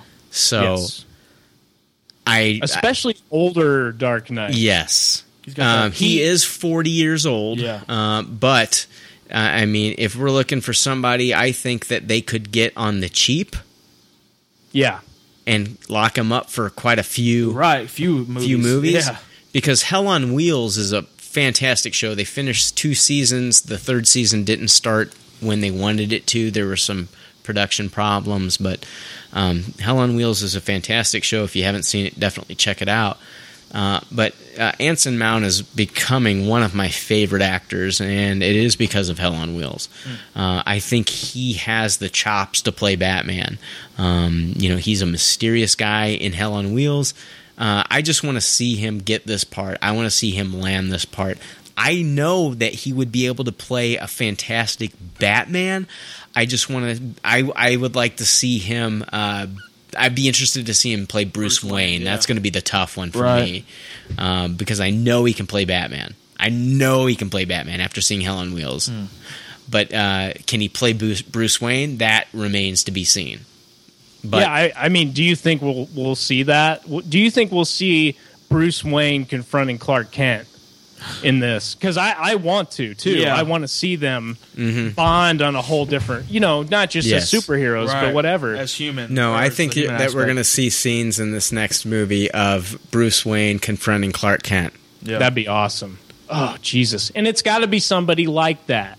It's got to be somebody that can just look him in the eye and be like, I know who you are. You know? Yep. There's comic books where you read where Batman and Superman meet in costume, and Superman looks at Batman, and then he uses his X-ray vision and says, "Oh, okay, you're Bruce Wayne," and flies off, and Batman's pissed. Yeah. Batman follows him, knocks on his window, and then Superman as Clark Kent looks out the window, sees Batman waving at him, looking in the binoculars, waving at him like, "Hey, man, Yeah. I know who you are now too." Right. And so That's awesome. The next day he shows up at like the Daily Planet where Clark works as Bruce Wayne and starts hitting on Lois Lane and shit. Nice. Awesome. And dude, that's the kind of stuff that they can throw into this movie. Absolutely. That is going to make this more of a humorous movie than the Man of Steel. Right. And a lot of people are like, yeah, Man of Steel wasn't funny. It wasn't funny. It wasn't funny for a reason. Right. No, I agree. Because you have a alien who lives on this planet that no one's accepting him. First off, he has no people. Right. Second of all, the human race isn't accepting him. People are picking on him, and they know he's different. And so his mood and the way he feels tortured in his soul sets the tone of the movie. Right. At the end of the movie, he's starting to understand that there are people that like him in the military, and there are people that think of him as the Superman. Right. And so he starts to have this smile. More confident about like his... when the lady says like, oh, I think he's kind of hot. Yeah. You know? Yeah. Like, it's supposed to tell you that, hey, this was supposed to be the somber, sad movie. Okay, yeah. Superman sets the way he feels sets the tone for this movie. Right. The next movie is going to be more of a lighthearted, hopefully, jokey movie. Right. And Superman's going to be a little bit more happy with who he is. But at the same time, now you've got Bruce Wayne being the detective. Like, dude, like, who is this alien? Why has he come to my planet? Right. He's bringing other aliens here. They've destroyed pretty much half of Metropolis. I've got to look into this because I'm the superhero of Gotham. Right. Now you're dragging me to fucking Metropolis. Right. So how later after Man of Steel do you think this movie ties in? You know what I mean? Like how timeline? I think pretty quickly. Jay, me and you had to talk about this yesterday. Yeah, I mean, I agree. I think it's going to be pretty quick. Yeah. I mean, he's going to, first of all, there was the Easter egg of Bruce's satellite getting destroyed. That was a Wayne Industries satellite. Yeah. So he's immediately going to be like, what the fuck? Right. What just happened? Almost in real time, yeah. Yeah, so he's going to be there pretty immediately. If he's Batman, the Batman we know, he will be there immediately. Okay, Yeah. so how is Batman going to stand up to Superman? Okay, Right. So, what is he going to use? yeah, we haven't been introduced to Kryptonite, which I still think could be part of the second film. Right. But in the first film, there is a scene where Zod starts ripping off his armor, Yeah. and he's near or on a LexCorp building. So when he takes off his armor, I think either Lex Luthor or Batman gets a hold of that Zod armor, that Kryptonian armor, Right. and then fashions it into a Batman suit. That'd be badass. Yeah. Yeah, that would be Oh so my cool. god, that'd be awesome. And there's the other side of that coin. Is it Lex Luthor who gets the armor like he does in the comic books? Is that what he's going to do? Is Lex Luthor going to use that armor later on down the road, or is it Batman? Right, So, and this yeah. could just be setting up Lex Luthor for doing that Why later. can't this movie come out next month? God, I wish. But yeah, isn't that cool? I mean, because we were talking about that. Like, what is Batman going to do? He's not going to walk in there like an idiot. No, absolutely not. Strategic. Very strategic. Right. He's going to have a plan. So what's his defense? Yeah. And what else is there in this realistic? I mean, they're trying to ground this. So what is he going to use? Right. So yeah, the armor, fucking great idea. Yeah, Man, I believe that's sick. I believe that's what's going to happen. All right. Did you guys have anything more to say about the Batman stuff? No, I mean, I'm enough? just, I want, I want Anson Mount too. After looking at him and after you talking about him, I was like, fuck yeah. Yeah. I think he looks like an older kind of Christian Bale, somebody that's seen some shit. Like, Absolutely. you can see it in his Kind of face. weathered. Yeah. Carl Urban's a little too chiseled for me. Like, Anson Mount's more like weathered. So that's what I want to see. So I'm pretty excited. I just want to keep following this, and we'll definitely be bringing you updates on this as soon as it comes out. Yeah. All right. We're going to take a real quick break. When we do our break, we're going to have Jake's review of The Conjuring. When we come back, we've just got more news. More news. Kitchen sink. News. Kitchen sink. That's what it's all about. All right. See ya. Late. Hey, how's it going, listeners and leftovers? Sorry I couldn't make it this week. I got a one-day ticket for Lollapalooza, and I had to miss the recording this week. But even though I couldn't make it for the kitchen sink episode, I wanted to record a quick review for The Conjuring for everybody. The Conjuring is a new horror movie from the guy that did Saw and Insidious, James Wan. The movie follows a husband and wife paranormal detective team who follows up on possible demon possession cases and tries to help those who are suffering from those kind of things. More often than not, it's them debunking the supposed otherworldly activity with rational explanations such as, wind or loose floor panels or trees. But after we see them do this a couple times, the movie tells us through text that we are about to see the most horrifying, disturbing case that they've ever been on. And that's when the movie got pretty good. The build-up was really intense, and the stakes seemed very real. And from that point on, I was worried about the detectives and the family that was being plagued by the demon that could not be debunked by the detectives. Lots of twists and turns until the very end. And the scares were, provided by general fear for the people's safety and not just a bunch of gratuitously violent images, which I was kind of expecting from a horror movie from the guy that made Saw and Insidious. So I was pleasantly surprised to see more of a classy kind of Hitchcockian horror movie. I'm going to go ahead and give it a taste it. I had a great time being scared watching it. When it was over, I didn't really feel a need to have to see it again or rewatch it. But, it was a pretty good time. It's a great date movie. You bring a girl to it, and she'll surely be holding your hand very tightly for the whole movie. It was a great time. So just wanted to drop in and give my review real quick. Guys, I hope you have a great show. I'm with you there in spirit, and I'll see you next week. Have a good recording, guys. Bye. All right, and we're back. Hey, we were talking about Anson Mount possibly being Batman. I forgot to bring up a quote. He was actually there's like a lot of people out there that are supporting Anson Mount being Batman, and Anson Mount in an interview with Huffington Post about potentially being cast as the next Batman said, "It's just flattering to be considered as someone who can even begin to approach this role. I read comics growing up, and Batman was one of my favorites. I think Zack Snyder is a great filmmaker." So, that's awesome. He sounds like he wants to do it, which is what I want. I want somebody that wants to be fucking Batman. Just like Hugh Jackman wants to be Wolverine, and he brings that passion. Yeah. Right. Yeah, I think Anson Mount is ready to be seen by film audiences. I think he's ready for that next level. Definitely don't look past this guy. No. Don't. Yeah, look him up. Everyone who's listening tonight, look it up, and it just the moment I saw that and the news came out that was a possibility, I was like, yeah, for sure. Yeah. So get behind this guy because you can make these movies the way you want them to be. You just got to voice your opinion. Voice your opinion, absolutely. Dan, you had some news for us. Yeah, Comic-Con was a few weeks ago, and something that got overlooked was Kevin Smith actually hosted Comic-Con 2013. It was a little, I think it wasn't little, 7,000 people panel that he was in front of. Wow. He mentioned a story about bonding with his daughter over a popular iOS game called Plants vs. Zombies. Mm-hmm. Have you guys heard of that game? Yeah. It was huge at one. I think it was. It wasn't last year, the year before. 3 years ago, yeah, dude. it was like 3 years ago, right when the iPhone 4 came out. Right, and then they turned it into a console game, and it was a huge computer game. But anyway, he actually mentioned that he was approached by the developer of Plants vs. Zombie, PopCap, to bring Jay and Silent Bob into the all-ages Plants vs. Zombies universe movie. Oh, cool. Snooch to the nooch. Snooch.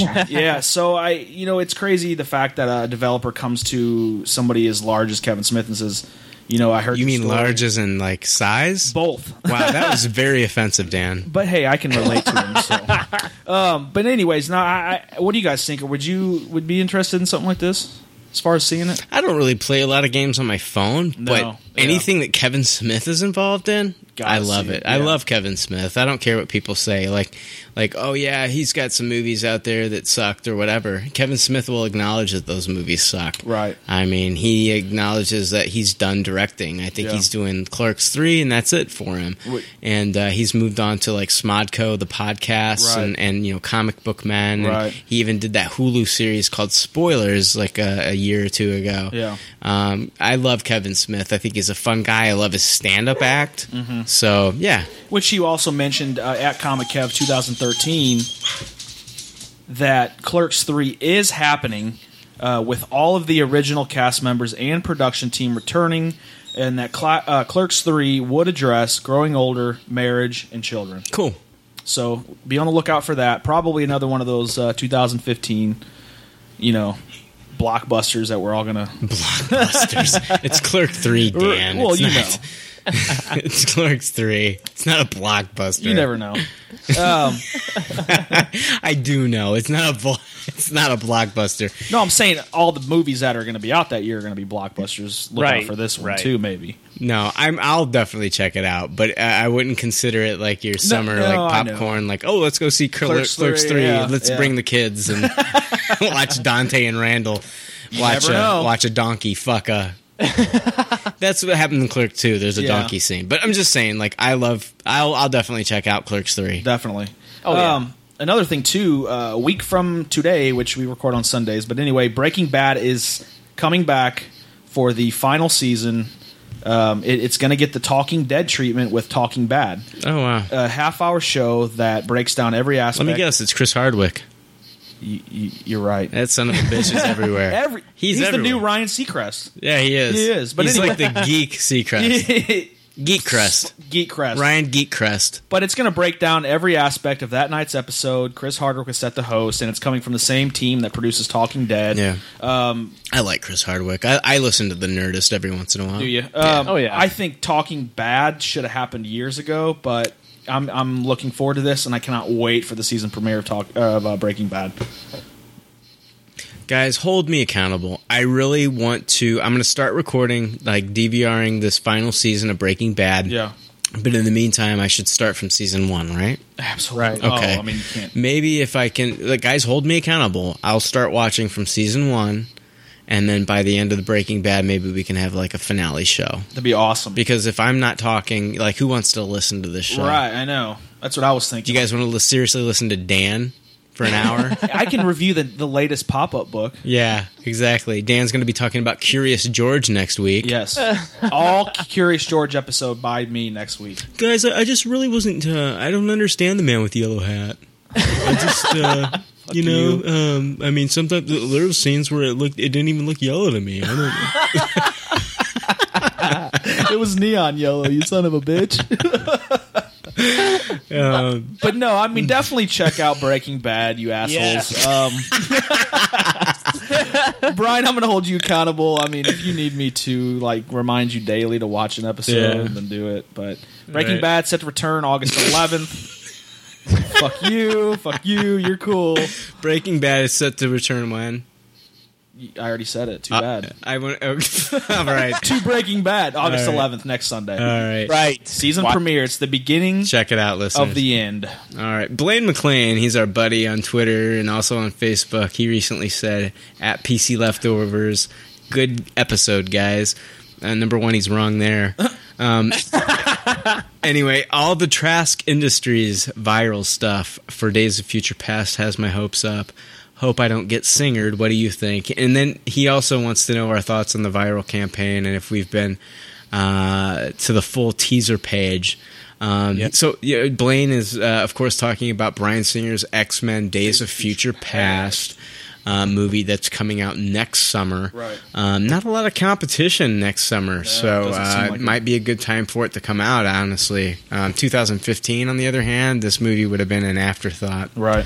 Blockbuster something. Have you guys been to the teaser page? Yeah. I have. Yeah. I checked it out. I'll be honest with you. They do have a very cool Trask Industries video there that I'd like to play the audio clip for, if you don't mind. Sure. Cool.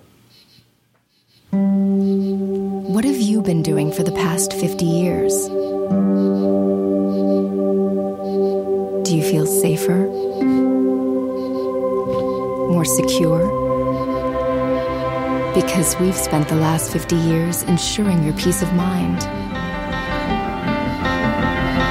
At Trask Industries, we know there's nothing more precious, nothing worth fighting for more than your future. Our future.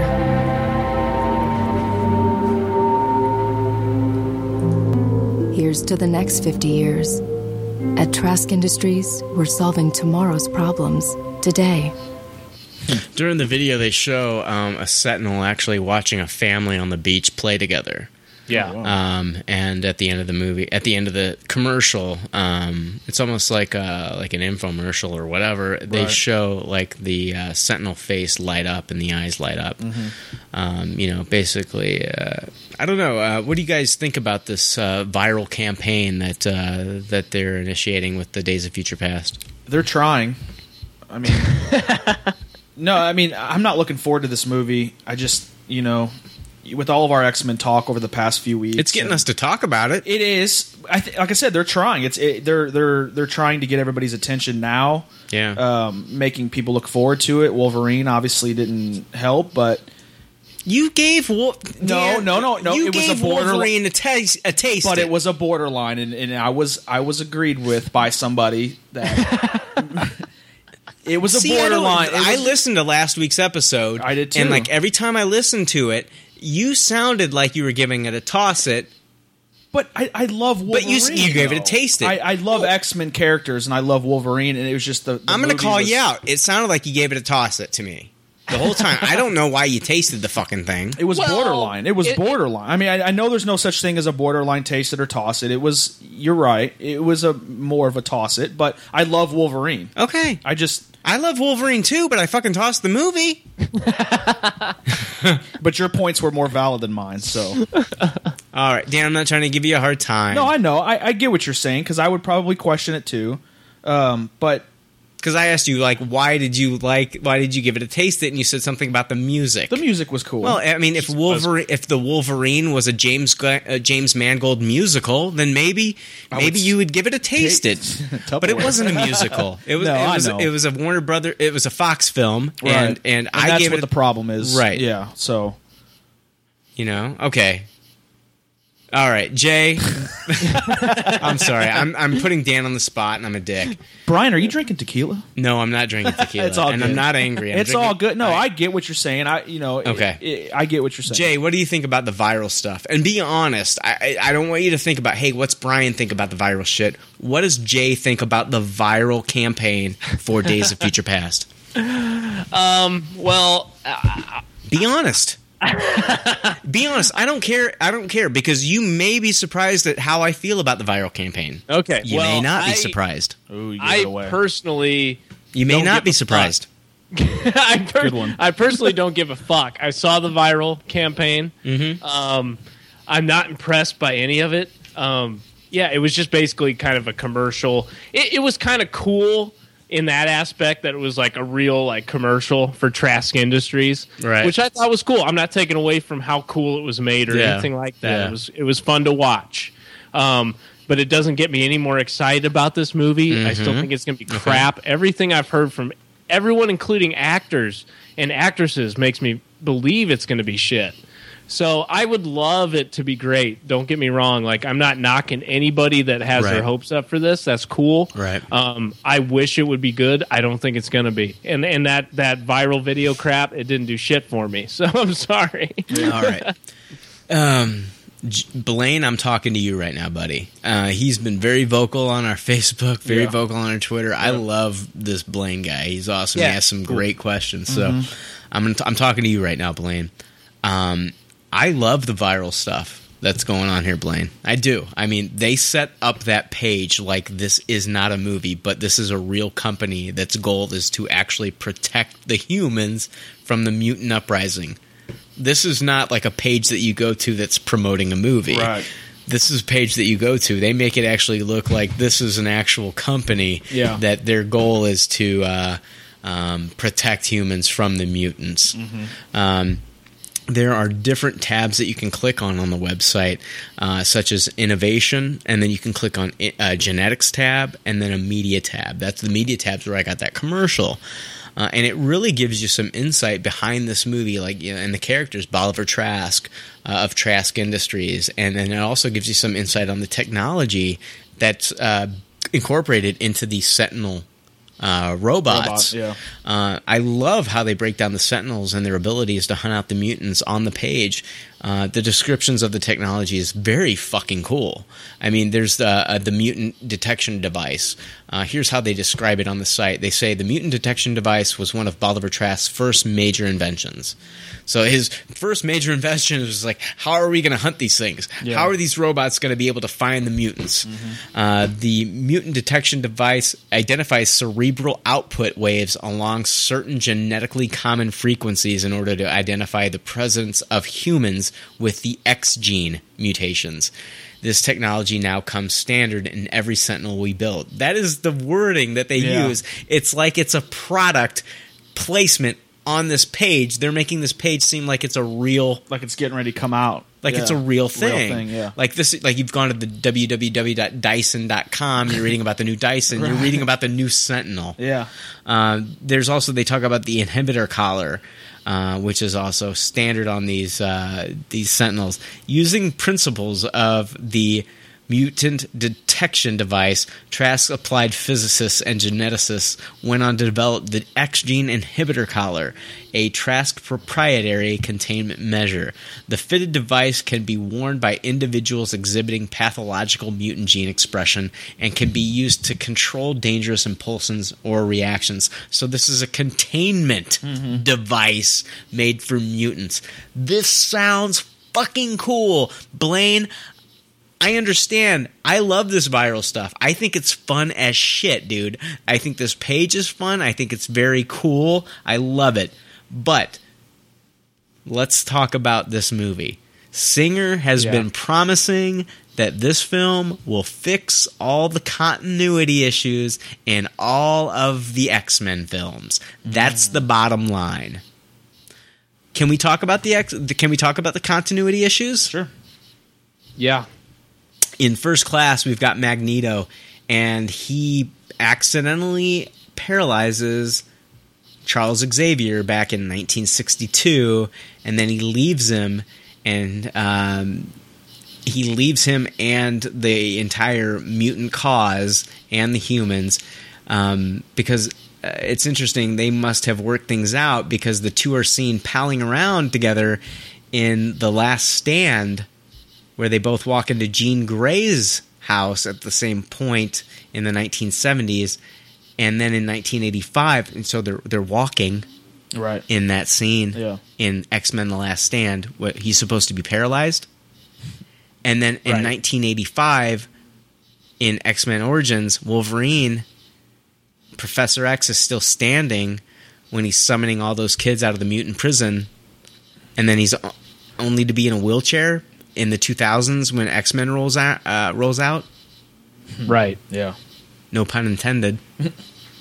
Let me blow your mind for a second on that. On that note, the whole premise of this is that, of the new one, of Days of Future Past, is that Wolverine is the only one capable of withstanding time travel. So if you think for a second that Professor X and Magneto are the future Magneto and Professor X, and somehow he can walk now, like, that's not going to be the case. Like, they can't even do it themselves. That's why... Wow. Spoiler alert, but that's why they want him, at the end of Wolverine. Yeah. Okay. No, I didn't know that. That's very cool. Thank you. It's awesome, Jay. I mean, he's the only person that can withstand the Weapon X procedure. So some people would argue that, well, that was Professor X from the future. Well, that's not what's happening. Right. That's not what the movie's going to be about. So, all right, let's talk about Beast for a second here real quick, okay? In the 1960s, Hank McCoy, he looks like a regular guy, and then he turns into the blue, furry beast that we know from the comics as, in recent iterations of the character. Right. Now, in X-Men 2, he's fully human again, and and then in The Last Stand, he's blue and furry. Right. Again. Mm-hmm. And then he's played by Kelsey Grammer. But he's... Do you see what I'm saying here? The continuity issue? Right. It's out of whack. In the 60s, we see him as a regular human. He's the guy from the zombie Warm Bodies movie. and then he's a regular guy. He turns into the blue person, but in the X-Men 2, he's a human. And then he turns, and by X-Men Last Stand, he's a blue furry guy. creature, which is part of his mutation. Right. Now, that's a problem. messed up. Hey, side note, guys, I'm going to start a Kickstarter movie project. I want you guys to know about it. It's my Kickstarter movie project. It's a superhero film. It's starring the Beast from the X-Men, but it's with a twist. Are you guys ready? Okay. This is an alternate universe where instead of being a member of the X-Men, Hank McCoy lives with his mom in my version, and he works at White Castle, and then his manager is always threatening to fire him because customers keep finding blue fur in their food. Oh, nice. I think it's a comedy. Cool. Of course. I love back that. comedies. Yeah. I'll back it. So, it's like he wears a hairnet, but it's not enough. And there might be a Harold and Kumar crossover. Who knows? Ooh, But that's hairnet. my crossover I can movie. see them selling a lot of hairnets. Yeah. Target or something. Harold and Kumar. No, Beast. Beast hairnets. Hairnets. Blue hairnets. Oh my! Where can I go buy What I one like right now? about Beast is how funny he is. That's what I like about it. His quips, his jokes. Yeah. Yeah, exactly. Because, The fact that he's blue. Yeah. Come on, guys. yeah. Beast is a Don't you put that hilarious on your wall? character. What does Jake think about that? Oh, this is supposed to do. I agree. All right, guys. So thank you, Jake. Anyway, Well, let me just say, Brian, you blew my mind with the amount of information on that, and I apologize to Blaine. I didn't look fully into the website like that. That's pretty damn cool. yeah. The website I like. I just went to the website and the way it's set up. Yeah. Like you were saying, it looks real as shit. It does. And when you start reading it, your mind immediately goes right to... And I can see why Blaine is getting sucked into this, because the website is really cool. Whoever's behind this website, which I can promise you it's not Brian Singer. No. It's good. It's a cool website. It's very cool. It's very interactive. We've posted it on our Facebook page. With the 360 designs you can look at. And So, yeah, definitely check it out. It goes Definitely. over the Sentinel technology and everything. It's pretty awesome. the Dyson comment you made was pretty cool, though. Yeah. The Dyson picture that you sent us in the GroupMe chat Yeah. was fucking hilarious. It was. by I the found way. that. There's a website I read almost daily called Gizmodo.com. Yeah. And there was a huge Sentinel Yeah. article in this. I posted that on our Facebook page. I saw by the that. way. Yeah. But anyway, I found that in the comments section of that article. Somebody posted that and said this is exactly what it should be. 18-foot Dyson, like the top of the line Dyson is 18-foot. Well, I showed my girlfriend the picture of the Sentinel. And I was like, look at the Sentinel that Brian Singer has, like, he's showing Designed, off, yeah. I don't think he's done the character design. there but was he had a little bit of that. I'm sure he did, yeah. But I showed her and I was like, look, it's got like a hand dryer built into its chest. And, Right. And, she laughed at it. She thought it was stupid looking too. And then like the next day you posted that Dyson picture of him like leaning up against the Dyson. I showed that to her and she just rolled. Dude, it was so funny. It was good. It was funny. Now, some other continuity issues in X-Men Days of Future Past. In 2006 is The Last Stand. Moira I can't say her name. Moira McTaggart. Yes. She plays a 38-year-old Scottish doctor researching the mutant gene. But then in the 60s version of X-Men First Class, Moira McTaggart, she's the 32-year-old American CIA agent. Right. So what the fuck? How are you going to fix all this? Don't even get me started on the Summers brothers. Alex. No. You know what I mean? Yeah. Seriously, you got Havoc and Cyclops. Alex and Scott, they're 40 years old, 40 years apart, Right. and they're supposed to be brothers. You've got Yeah. Alex in the 60s and Scott in the X-Men. Yeah. You can don't get me started on that. And then you've got Professor X in the X-Men movie, the first movie back in 2000.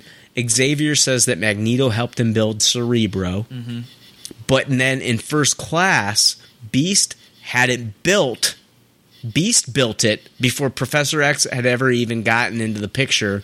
Like, who's in charge of this? Like, somebody should have got fired years Is this ago. Obama? Well, see, what happened was you've got the X-Men movies, X-Men 1, 2, and 3, Yeah. and then you had X-Men First Class, which was supposed to be a reboot right. of the 60s, Right. and what they're trying to do is force this into a... they're trying to force these two movies together yeah. that weren't meant to be together. Sure. So it's fucked up. It's crazy. And this is like... X-Men is what I remember growing up as a kid as far as comic books go. Not actually reading the comic books, but the toys and the cards, and like that was the one thing that I was focused on when I was a child. So when the movies come out, you know, I was excited for them, but they just were stupid.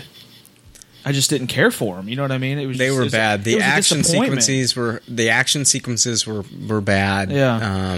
You know, the way that they portrayed the characters was not the way that they were portrayed in the comic book or even in the cartoon. Yeah. Xavier also said that in the X-Men films, the original X-Men films, that Magneto made the helmet that he used to work with Cerebro, but then in First Class, he just took it from Kevin Bacon. Yeah, literally.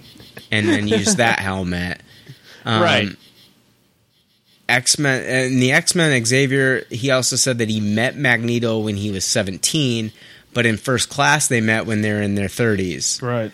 And then also Xavier and Mystique were really like almost like a brother and sister relationship in First Class, and you know, Mystique actually had like almost like a romantic feeling towards Xavier in First Class. But in the X-Men movies, the original trilogy, they didn't even acknowledge each other like that at all. Right.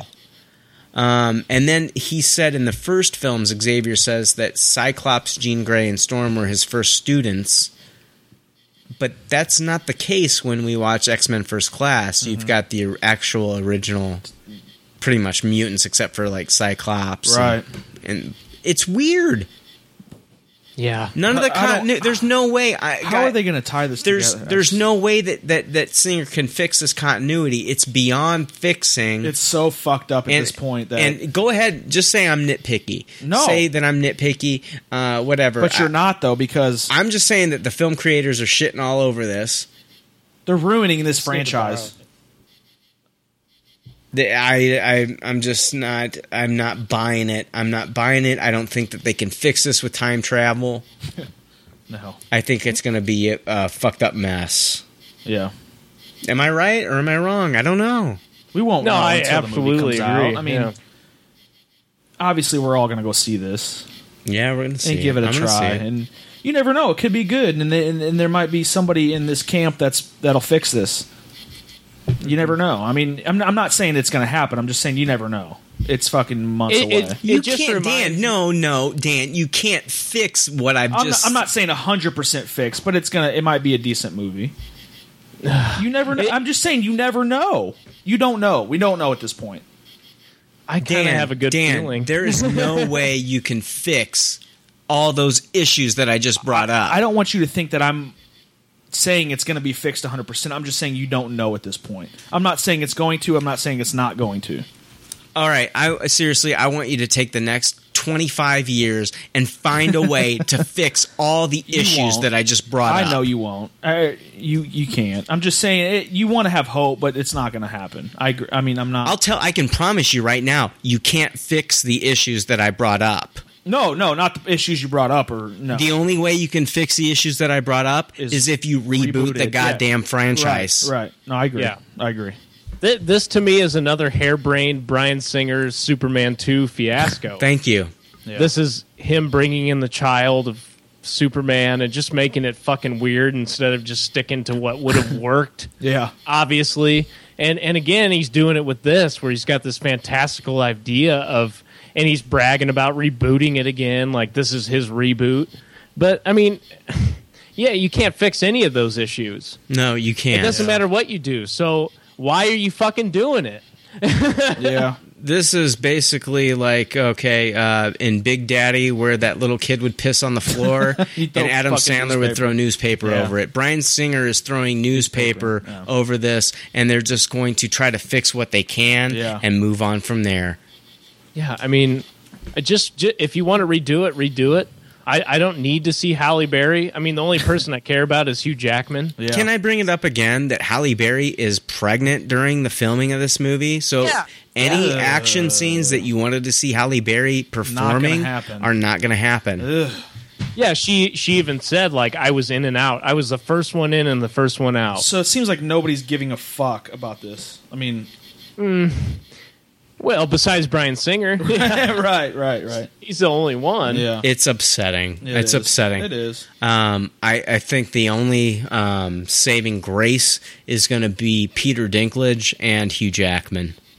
Absolutely. Mm-hmm. Yeah. And hopefully Bishop. Yeah. And Ian McKellen and Patrick Stewart. Right. Yeah, you can't forget them too. I'm going to watch this movie, and I'm hoping that it does good. I hope I eat my words. I want to go back and say, that's what I'm saying. You want to hope that this is going to be a decent movie. Blaine wants to hope that this movie's going to be good. I'm not going on record and saying this is going to be a great movie. I'm not. I'm just saying I want to hope it's going to be a decent movie. Okay. Fair enough. All right, I'm going to move on. Let's move on. Bryan Singer pisses me off, and we haven't seen a good movie since First Class, in my opinion. But Jay loved the Wolverine. Jake loved the Wolverine, and I'm glad that there are people that love the Wolverine. And every podcast that I've listened to loves the Wolverine. Every review I've listened to loves the Wolverine. I'm thinking, why didn't I like the Wolverine? There's something wrong with me. So. Moving on, apparently Black Widow is kind of a big deal in the Avengers Age of Ultron movie. Whedon had this to say to the media at San Diego Comic-Con last week about Natasha Romanoff.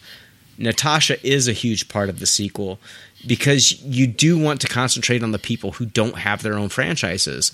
Although she's in Cap 2 and she's great in that movie, she was the most fun for me because she's not a hero. It's something that I read, and I feel bad that I can't remember who wrote the book, but it's in one of the books explaining these guys are heroes and you are a spy.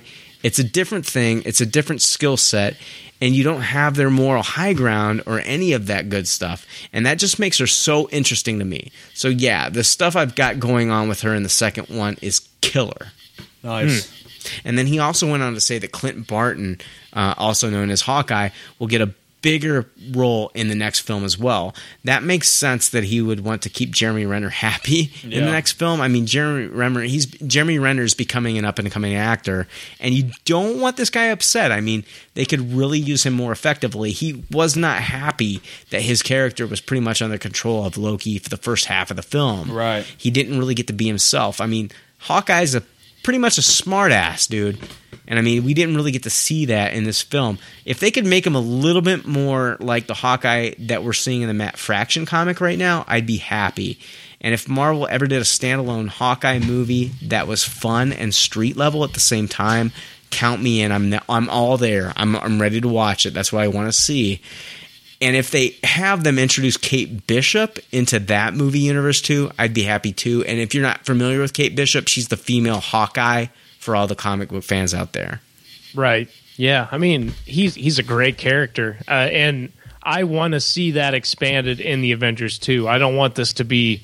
And I think that's what's probably going to happen is that you have kind of Hawkeye and Black Widow kind of like looking into the superhero group that they're a part of, but, not really because they're not superpowered. Right. So they're going to be like, kind of like, what are these guys actually doing? Is this good? Is this a good thing? Is this a bad thing? And of course you have, Quicksilver and Scarlet Witch being introduced. So what is their reaction going to be to that as human players on this team?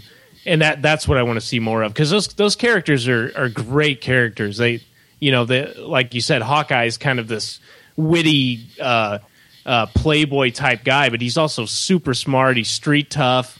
Black Widow, God, I mean, I don't know half of her origin story. So put those two in. That'd be awesome. Absolutely. Yeah, I agree. I mean, and you're working with two, in my opinion, I think Jeremy Renner's a high caliber actor.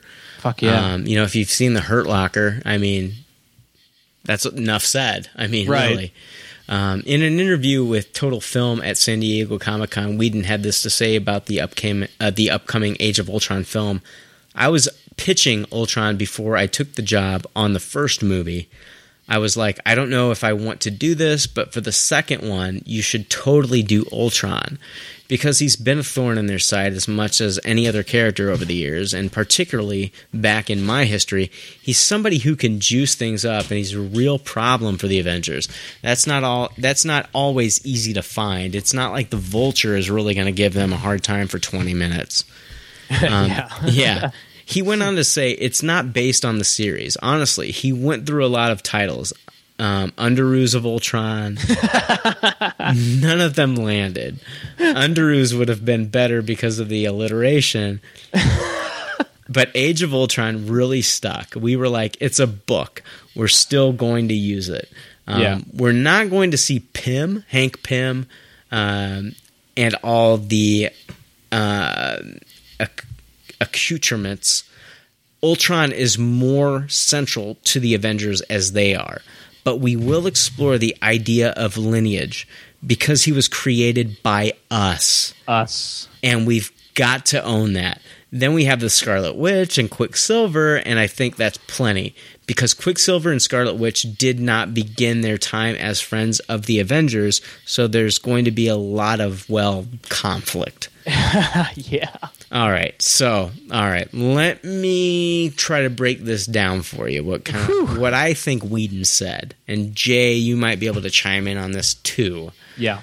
Whedon says Ultron was created by us, meaning all of them, meaning the Avengers. That's what I think. Okay. All right.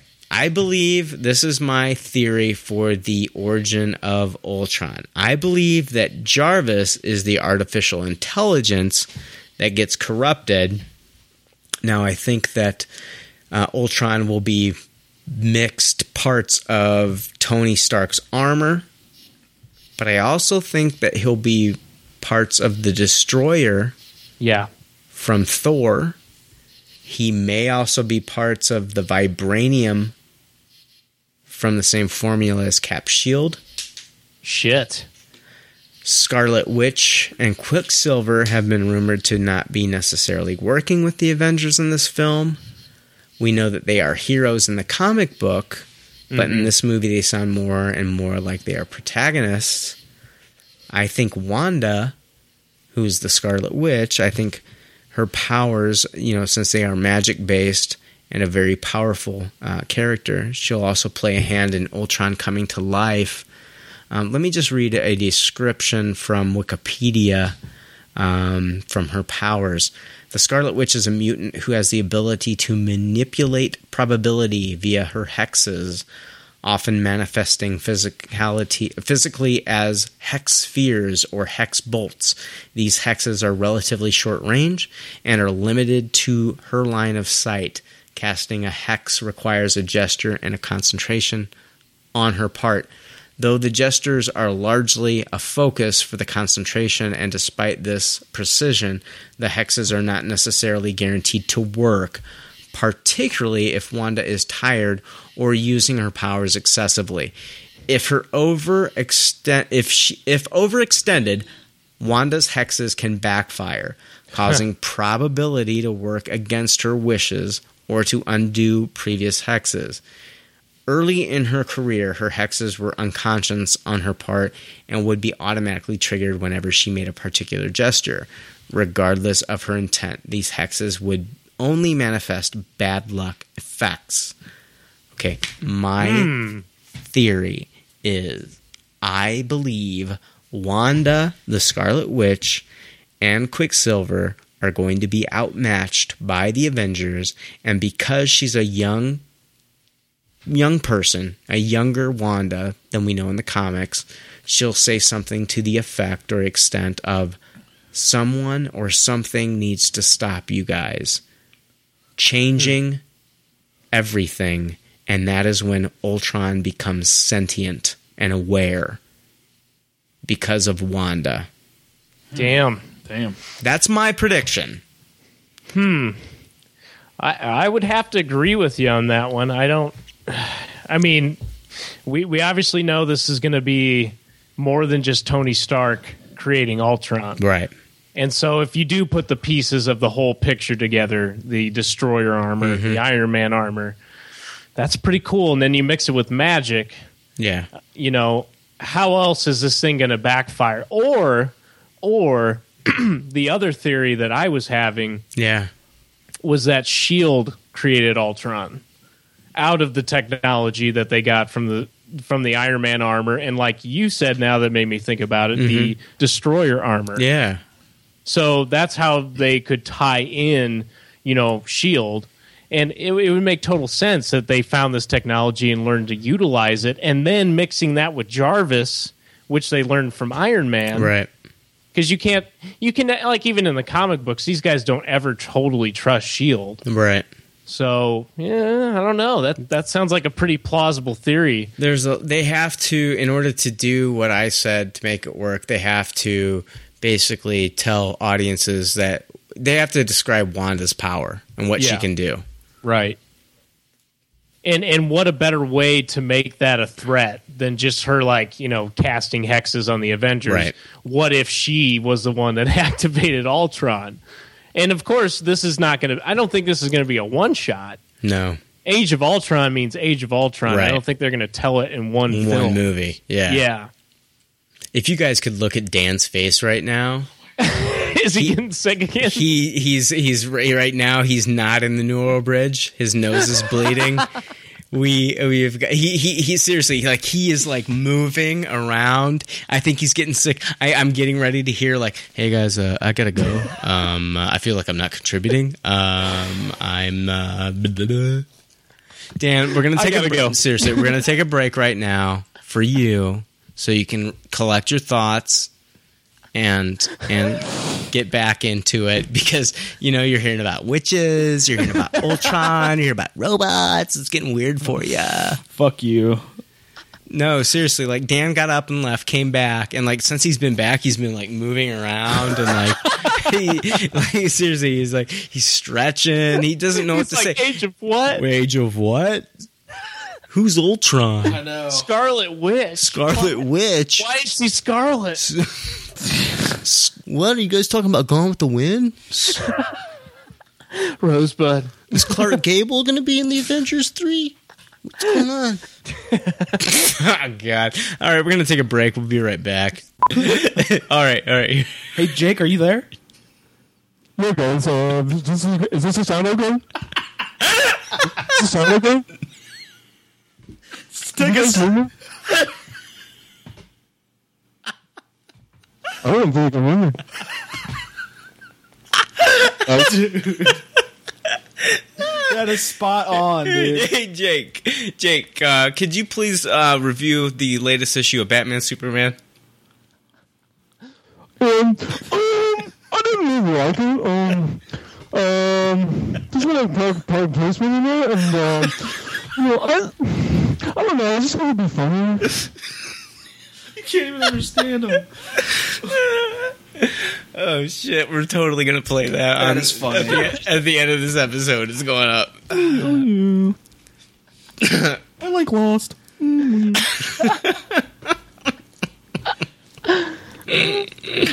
I will. I just want to fuck him. Dude, that is so funny. I think our listeners are going to get a kick out of that. I was talking about party. I was like, I was in my pickles. Let's do this destruction.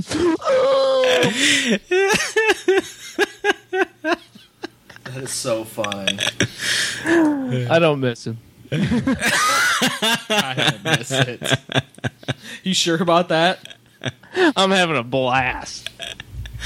And we're back. Hey, we're going to talk real quick about there was some big news that was announced by this CW president, Mark Pedowitz. He revealed that the network would like to have an interlinked series of DC television shows, basically meaning the first being Arrow, That was a success, and many thought it was pretty much destined to fail.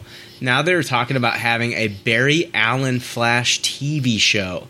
Now, this was done back in the 90s after the success of the Tim Burton Batman film, and it starred John Wesley Shipp as Barry Allen. Yes. I own that DVD of the first season. I loved that show when it first came out. My favorite episode being Flash versus Captain Cold episode. It was really awesome. Hell yeah. I Yeah. mean, they even had Mark Hamill as the trickster. Yeah. Come on. Yeah. CW's going to do this? Well, the CW is doing Arrow. Arrow, right. They're going to use Arrow as of a a way bridge. to introduce Sweet. the Flash TV show. Okay. The reports are that the CW, they're going to introduce Barry Allen into the universe and have his origin story of the Flash appear in an episode of Arrow before it spins off into its own series. Sweet. Okay, there was a conference call Tuesday between producer-writer Andrew Kreisberg and then the producer-writer DC Entertainment CCO Jeff Johns Yeah. and many other press outlets discussing how the Flash will be coming to season 2 of the CW's Arrow, and how that will potentially spin off into a TV series of his own. Jeff Johns said he does need powers to become Flash. A lot of people were worried, like, you've got the CW Arrow where, he's not being referred to as Green Arrow. And they've kind of gone away from, like, the comic Green Arrow aspect of that thing. It's almost like they're ashamed of the comic book. Wouldn't you agree, Jay? Yeah, I mean, it's almost like in Smallville when they referred to Superman as the Blur, or Clark Kent, Superman as the Blur. So but they've been talking about maybe calling him Green Arrow this season. That's what I heard. Yeah, that's interesting. If they do this right, like, this could lead into Justice League.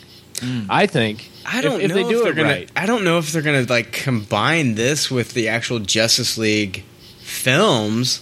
If they ever came out with the Justice League film, if they want to bring, like, a TV actor into that, that universe. Yeah. Right. Yeah, I mean, that's the thing is that maybe these guys don't hold enough weight. Right. But if they do a really cool Flash show, I don't know, Yeah. You could see Arrow, and I mean, see, the difference is like, you've got, like, the special effects of a TV show, yeah, and what you've been used to seeing on a TV show, which is pretty much low budget. Right. Then you take the same character, put him into, like, a actual, blockbuster movie. Like, you look at the Superman movie that was, like, the budget was over $200 million. Right. I mean, a TV show is not going to have a budget of even a fraction of that. No, absolutely not. And the special effects are going to be that much more, amazing and surreal.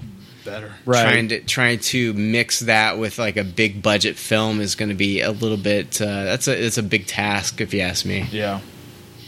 Yeah, I mean, you're right, but it's a good way to get people accustomed to these characters. You're right. I mean, you should already know them, but Yeah. it's a good way. You're going to do it. draw that TV audience to the Big theaters. screen, yeah.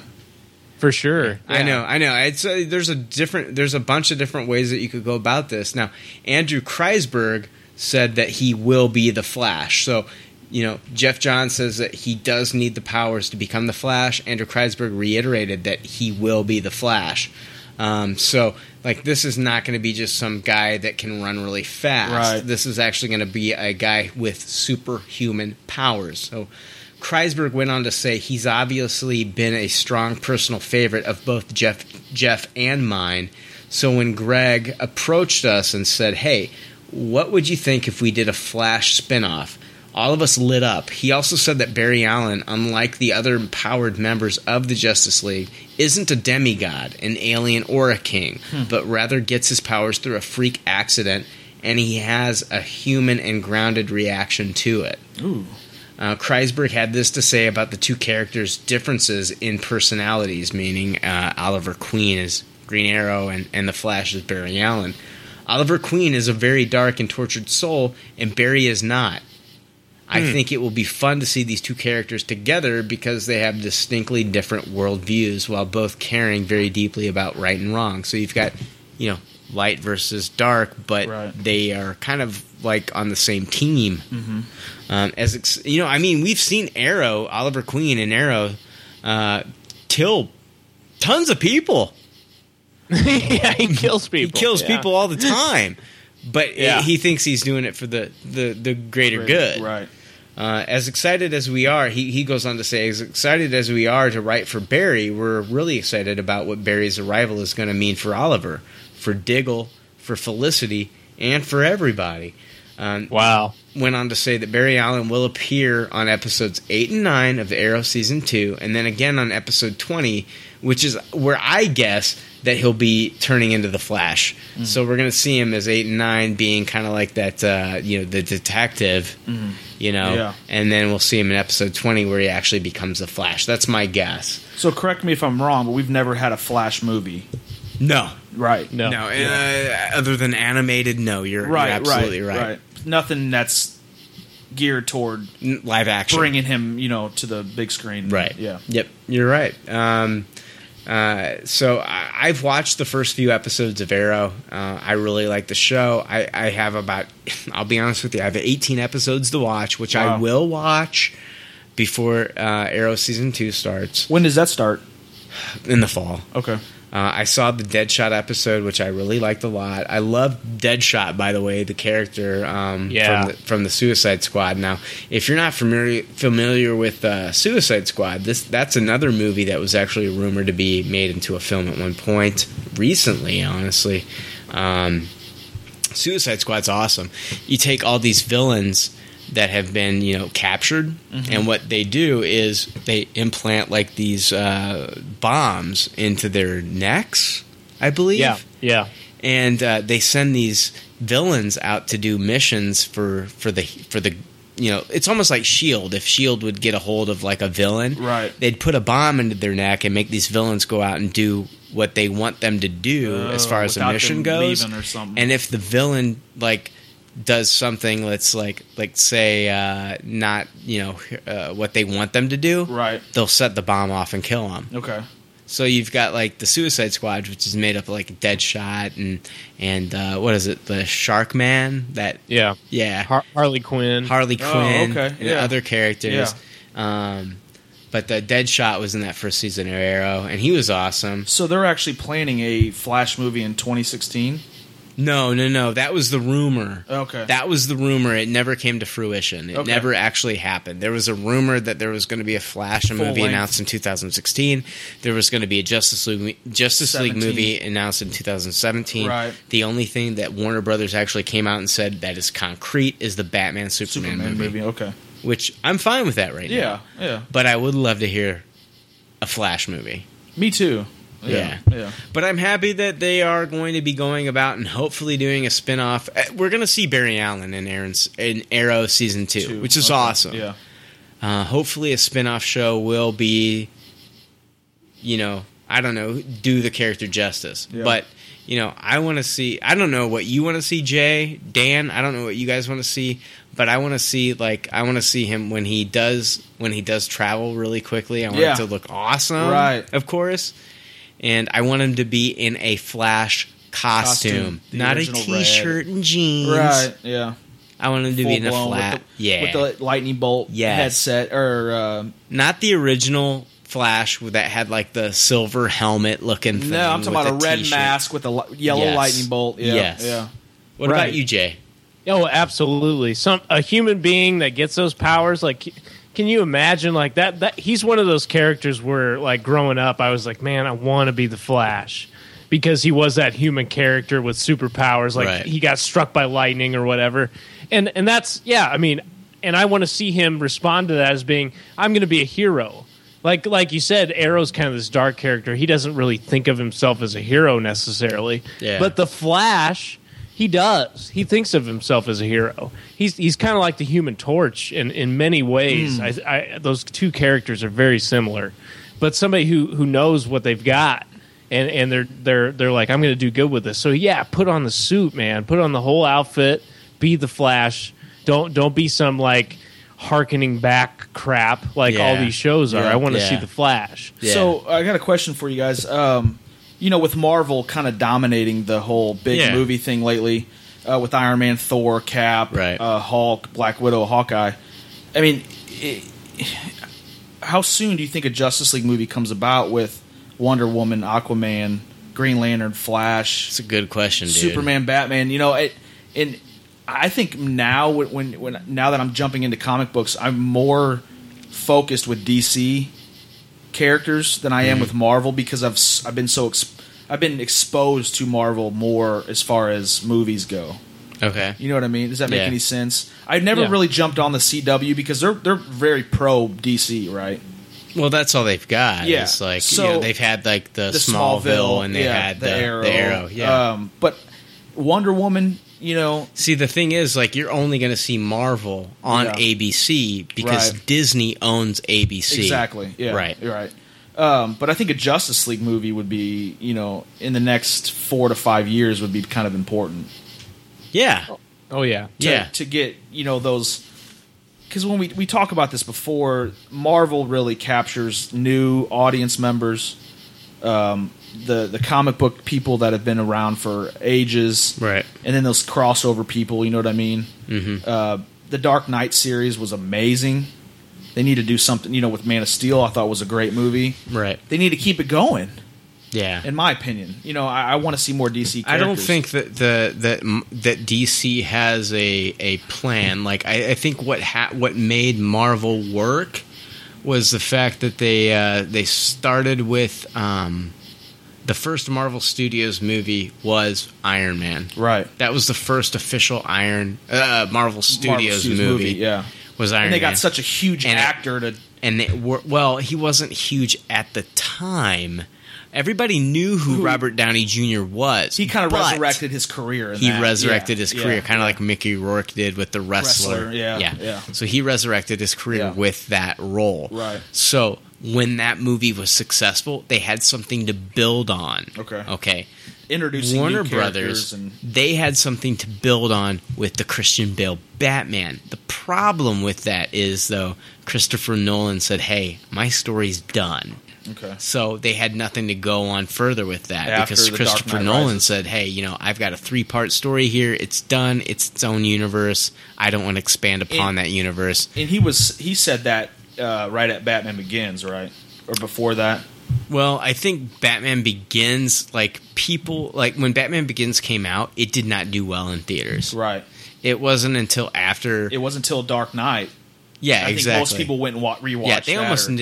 They almost didn't even make Dark Knight because it didn't do that well in theaters, the original movie. Right. Dark Knight was what exploded. Yeah. I don't think Batman Begins did that well until it came out on Blu-ray and DVD release. Yeah. Absolutely. Because there was a Green Lantern movie, right? Yeah. Green Lantern came out right after Dark Knight Rises, in between Dark Knight. Dark Knight. And then it came after Dark Knight, and then in between Dark Knight Rises. So, I mean, I might be ignorant on this, obviously, but what's the holdup with DC? Well, they don't have that cornerstone movie. Okay. To really build on that. On it. Because I mean, like I said, I love the DC characters. I think they're amazing. They've got something with Man of Steel, though. Oh yeah, they feel I that agree. they have something. Yeah, they do. And that movie was amazing. I think that's their cornerstone movie. It hasn't even done the same money that Iron Man 3 did.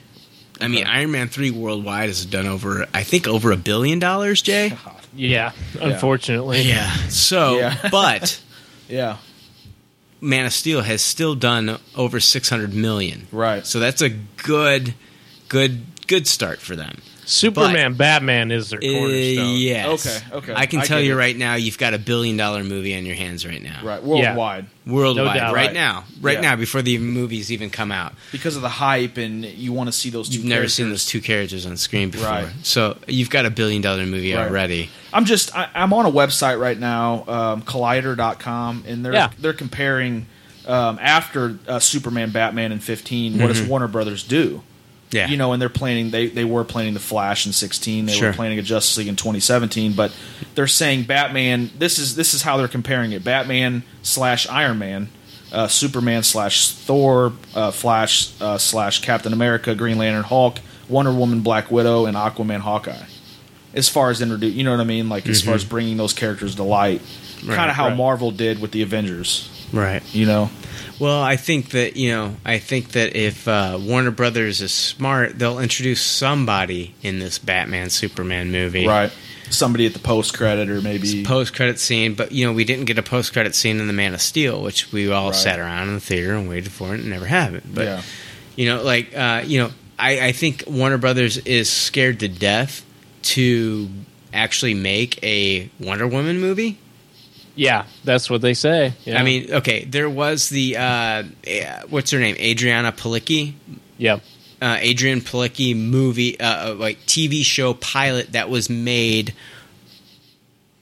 for it was a Wonder Woman TV show, right, for the CW. Right. Okay. Casted with Adrian Palicki, who was a star of Friday Night Lights. Right. She was also in the last G.I. Joe movie. Retaliation? Yes. Okay. So she was going to be Wonder Woman. Yeah. Okay. That pilot, I heard, was awful. They tried to mix her in with the businesswoman / like, it was just really awful. Bad, from what I heard. Right. And then they talked about, the CW was actually talked before this Flash show came into play. They talked about a TV show called Amazon, right, where they were going to have another crack at Wonder Woman, right, and they were going to try to do it proper, but all that talk has ceased to exist. They are scared to death to adapt a Wonder Woman TV show or a movie. They don't think it can be done in a proper way. All they need to do, in my opinion, is look at the new 52 version of Wonder Woman, that story, and adapt that version. And I think they've got a movie, because that version actually is really, really good. It's one of the best 52 books out right now. So then another question is, what makes Arrow so successful?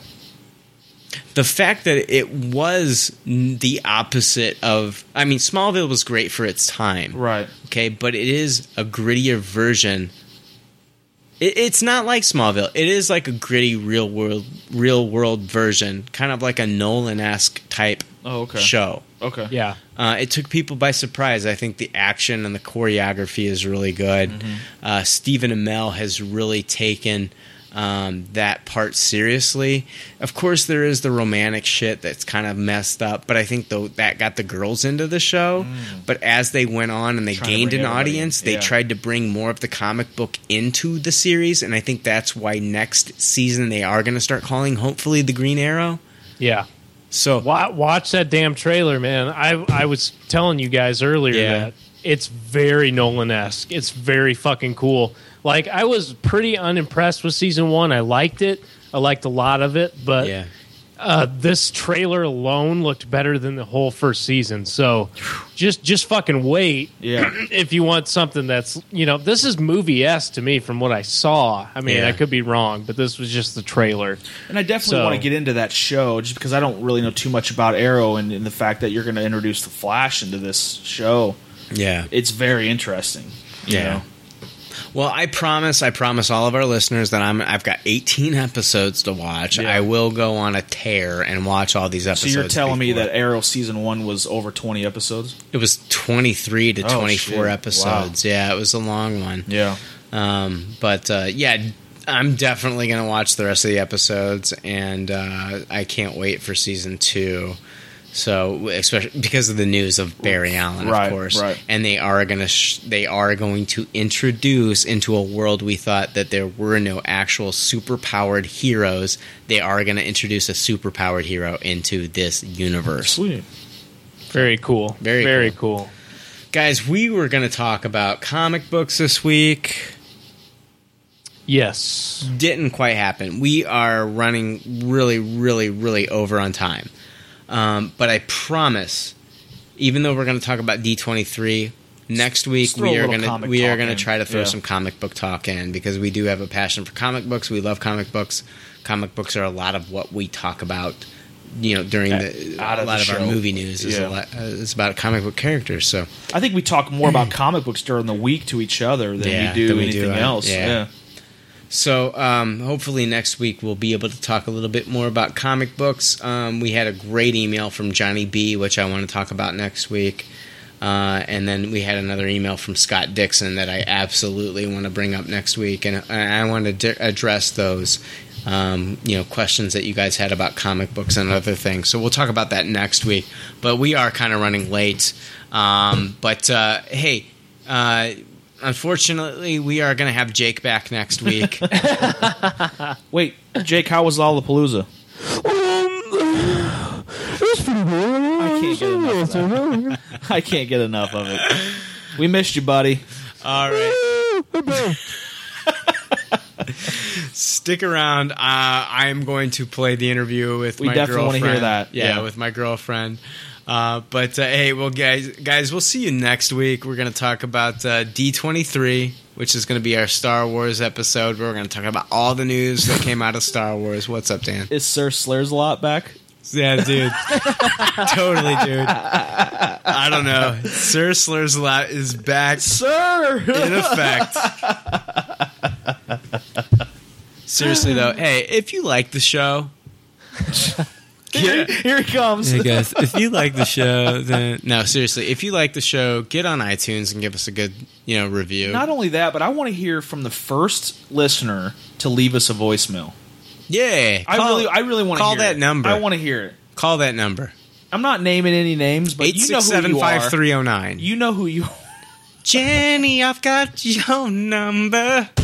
You know who I want to make you mine. There's a listener out there. You know who you are. Just leave a voicemail. 867-5309. Sugar Cube. No, but once again, that number is 706-676-3224. Give us a call. Fucking comic book geeks. Exactly. That's what I'm talking about. Hey, we'll see you next week. We're going to talk about all the Star Wars news. We have no idea what they're going to talk about. It's a mystery to us. It is. We have no idea. It could be nothing. Yeah. They could cast Dan's ass in this next movie. I'm not saying anything yet, but you never know. You never know. All right. We'll see you guys next week. See you later. All right. Bye. Later.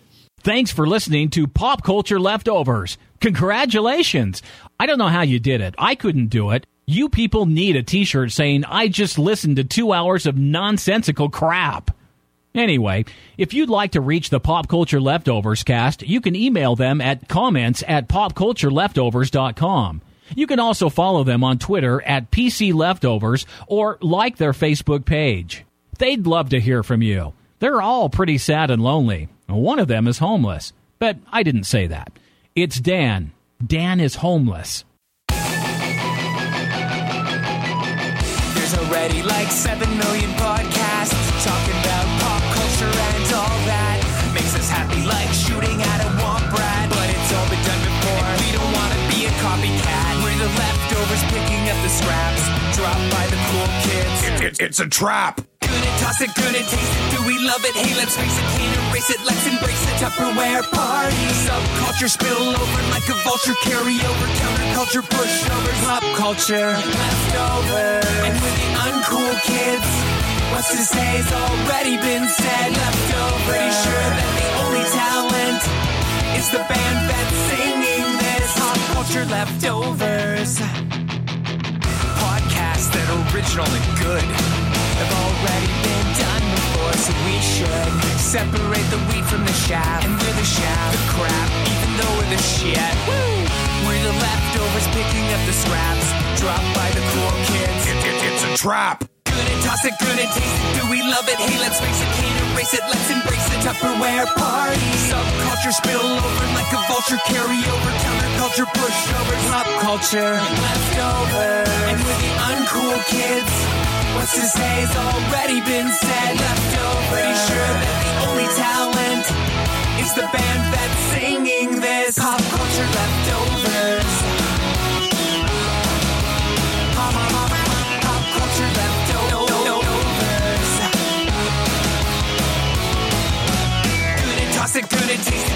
love it? Hey, let's face it, can't erase it. Let's embrace it. Tupperware party. Subculture spill over like a vulture. Carry over counterculture, pushovers, pop culture, leftovers. And for the uncool kids, what's to say has already been said. Leftovers. Pretty sure that the only talent is the band that's singing this. Pop culture leftovers. Hey, it's Brian with Pop Culture Leftovers here. Question, wanted to know what our girlfriends thought of certain movies and things this summer that we've seen. So my girlfriend's seen most of the movies, so this is my girlfriend. Her name is Brittany, and Brittany, she totally does not want to do this either. She's totally... she's so embarrassed. She's like so nervous about this. All right.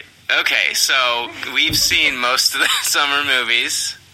She's like hiding her face with a blanket right now. All I did was hit record on a recorder, and she's so worried. She's terrified. Go. Okay. All right. So, what was the first movie that we saw this summer? It was Iron Man 3. We went and saw Iron Man 3. With Robert Downey Jr. And what did you think about Iron Man 3? I don't remember because I fell asleep. Yeah, so that's a good indication that I was movie... very tired, though. I know. No, I wish I had fallen asleep. I work all the time, and I was extremely tired that particular day. However, yeah, if I was really into it, I'm sure I wouldn't have fallen asleep. Yeah. So, if that tells you anything. I'm sure there's some Iron Man fanboys that are freaking out, like, how could you fall asleep in an Iron Man movie? Whatever, it happened. They don't have my job. Exactly. So, alright, second movie was Star Trek Into Darkness with Chris Pine and Zachary Quinto. Oh, yeah. I really liked it. You liked it? Yeah. Yeah. I mean, it wasn't as good as the first movie. Yeah. But, very entertaining. Yeah. I thought Chris Pine was, perfect for the role as always. Yeah, he always pulls his weight in those movies, and I think he did a good job in that movie. I thought the villain was, I don't know, I guess I expected a little more in terms of the villain, but at the same time, he was very creepy. It was a very good casting. Right.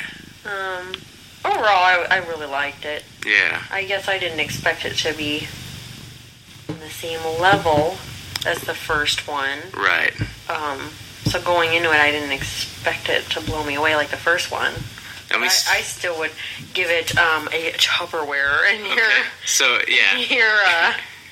in our rating system. Yes. So you give it a Tupperware, okay. And then we went and saw Man of Steel, which was a very divisive film between moviegoers. I loved it, and you? I thought it was the worst movie of all time. Wow. It was horrid. Hmm. I was just, if you were not with me, I would have walked out. Wow. I would not even have made it like halfway through the film. I was thinking, well, first of all, I'm thinking, and I know this is going to really upset you, but I'm like, why? When are we going to get to Earth? We're in this weird planet that looks like everything's made of styrofoam. Okay? Nothing looked like authentic, and everything was supposed to be like all made of stone and look really cool, and it just looked very like cardboard styrofoam. I thought the special effects, and even like their outfits and their armor looked very chintzy is the word, I would say. I was not impressed. Yeah. I have a feeling we're going to be sleeping in separate rooms tonight. Oh, hilarious. I'm just joking. Oh my gosh, I don't know. Alright, so you gave it a toss it. I gave it a toss it in the toilet and take a dump on. Wow. It was horrid. Alright, and then... I'm like, when is this going to end? And then he's all like, I'm drowning in skulls. Oh. That was pretty lame. That was lame. I don't know. There was nothing. I mean, yeah, there are good actors in it, but God, I just couldn't take the concept. And then, I feel like I didn't see Superman, really saving people, being Superman. He saved the army people when Zod and He like one dude. he saved that dude. He saved that one dude from like CSI or whatever he is. He saved him, and then he saved the other guy that was in the helicopter. He saved a lot of people. Saved his mother from Zod. I know, and we needed to see more Superman saving people, but this is an origin film. Yeah, and it was a horrible, horrible origin. Okay, all right. Like, oh, we're going to invade Earth and turn it into a bunch of rubble. Isn't that what the other remake, the previous remake with, like, what's her face? Margot Bosworth or Kate whatever? Bosworth? Yes. Isn't that what happened there? You've got the villain. No, they tried to. I want to make the world a big pile of rubble. Like, it just doesn't make any sense, and it's just stupid. Just plain stupid. Man of Steel was stupid. Thoughts on Pacific Rim? Pacific Rim was awesome. I felt like it was a combination of Iron Man and Transformers, which are both movies that I loved. Good. Special effects were awesome. Mm-hmm. Just the creatures or the... Don't talk into the... Stop it. The kaiju, I guess. Yeah, kaiju. It was awesome. Like, whoever thought of that is so beyond creative. Guillermo del Toro and Travis Beacham were the two people behind it. So it was really interesting. I was actually really tired when I saw this movie. I didn't know if I'd be able to like stay awake for it, and it actually like woke me up because I was like so into it. 15 minutes later into the movie, you looked at me and you go, "I like this one. I like this movie," because we've had a rough summer. Yes. For movies, everything that I've dragged you to, you've pretty much hated. Charlie Day was hilarious in it. I thought he was cast really well. He was good. And we needed that because I felt like a lot of... I guess my only complaint was that, like, a couple of the main guys, like the main dude, blonde, and then, like, his kind of nemesis that he, like, butts heads with. Yeah. They looked exactly the same, and I swear to God, I was looking at him going, wait, is this the... I just thought he was the good guy, you know what I mean? Like, because they looked exactly alike, and I get them confused. It was very confusing. There were, like, 3 guys in there, if you included his brother, you know, who died in the beginning, and even the that dad looked exactly alike, I swear. Even it was very confusing, actually. Even the dad, he kind of looked like him, too. Yeah, I mean, but at least I could tell them apart. Yeah. Like, the other guys look so similar that it was hard to actually tell them apart. I'd have to think about it and be like, oh, okay, consciously, like, this is this character. You thought it was a movie about cloning. Oh, shut up. All right. You're mean to me. No, I'm not. All right, so that was... Okay, and so... some of the creatures, though, I guess my favorite... I really like the shark guy, like the one that was like had a shark look. I think it was like the first one. The knife head? I think they called that one Knife Head. Yeah, I liked him. I guess my favorite. Yeah, that was Knife Head. Would be the one that actually like gave birth. Oh, okay. That almost looked like a combination of Godzilla and like a big toad. Mm-hmm. And that's where I'm going to stop the interview for right now. I may play more of it later on a future episode, but we're running really low on time at our podcast host, so I'm going to wrap this one up, all right? Hey, we'll see you guys next week.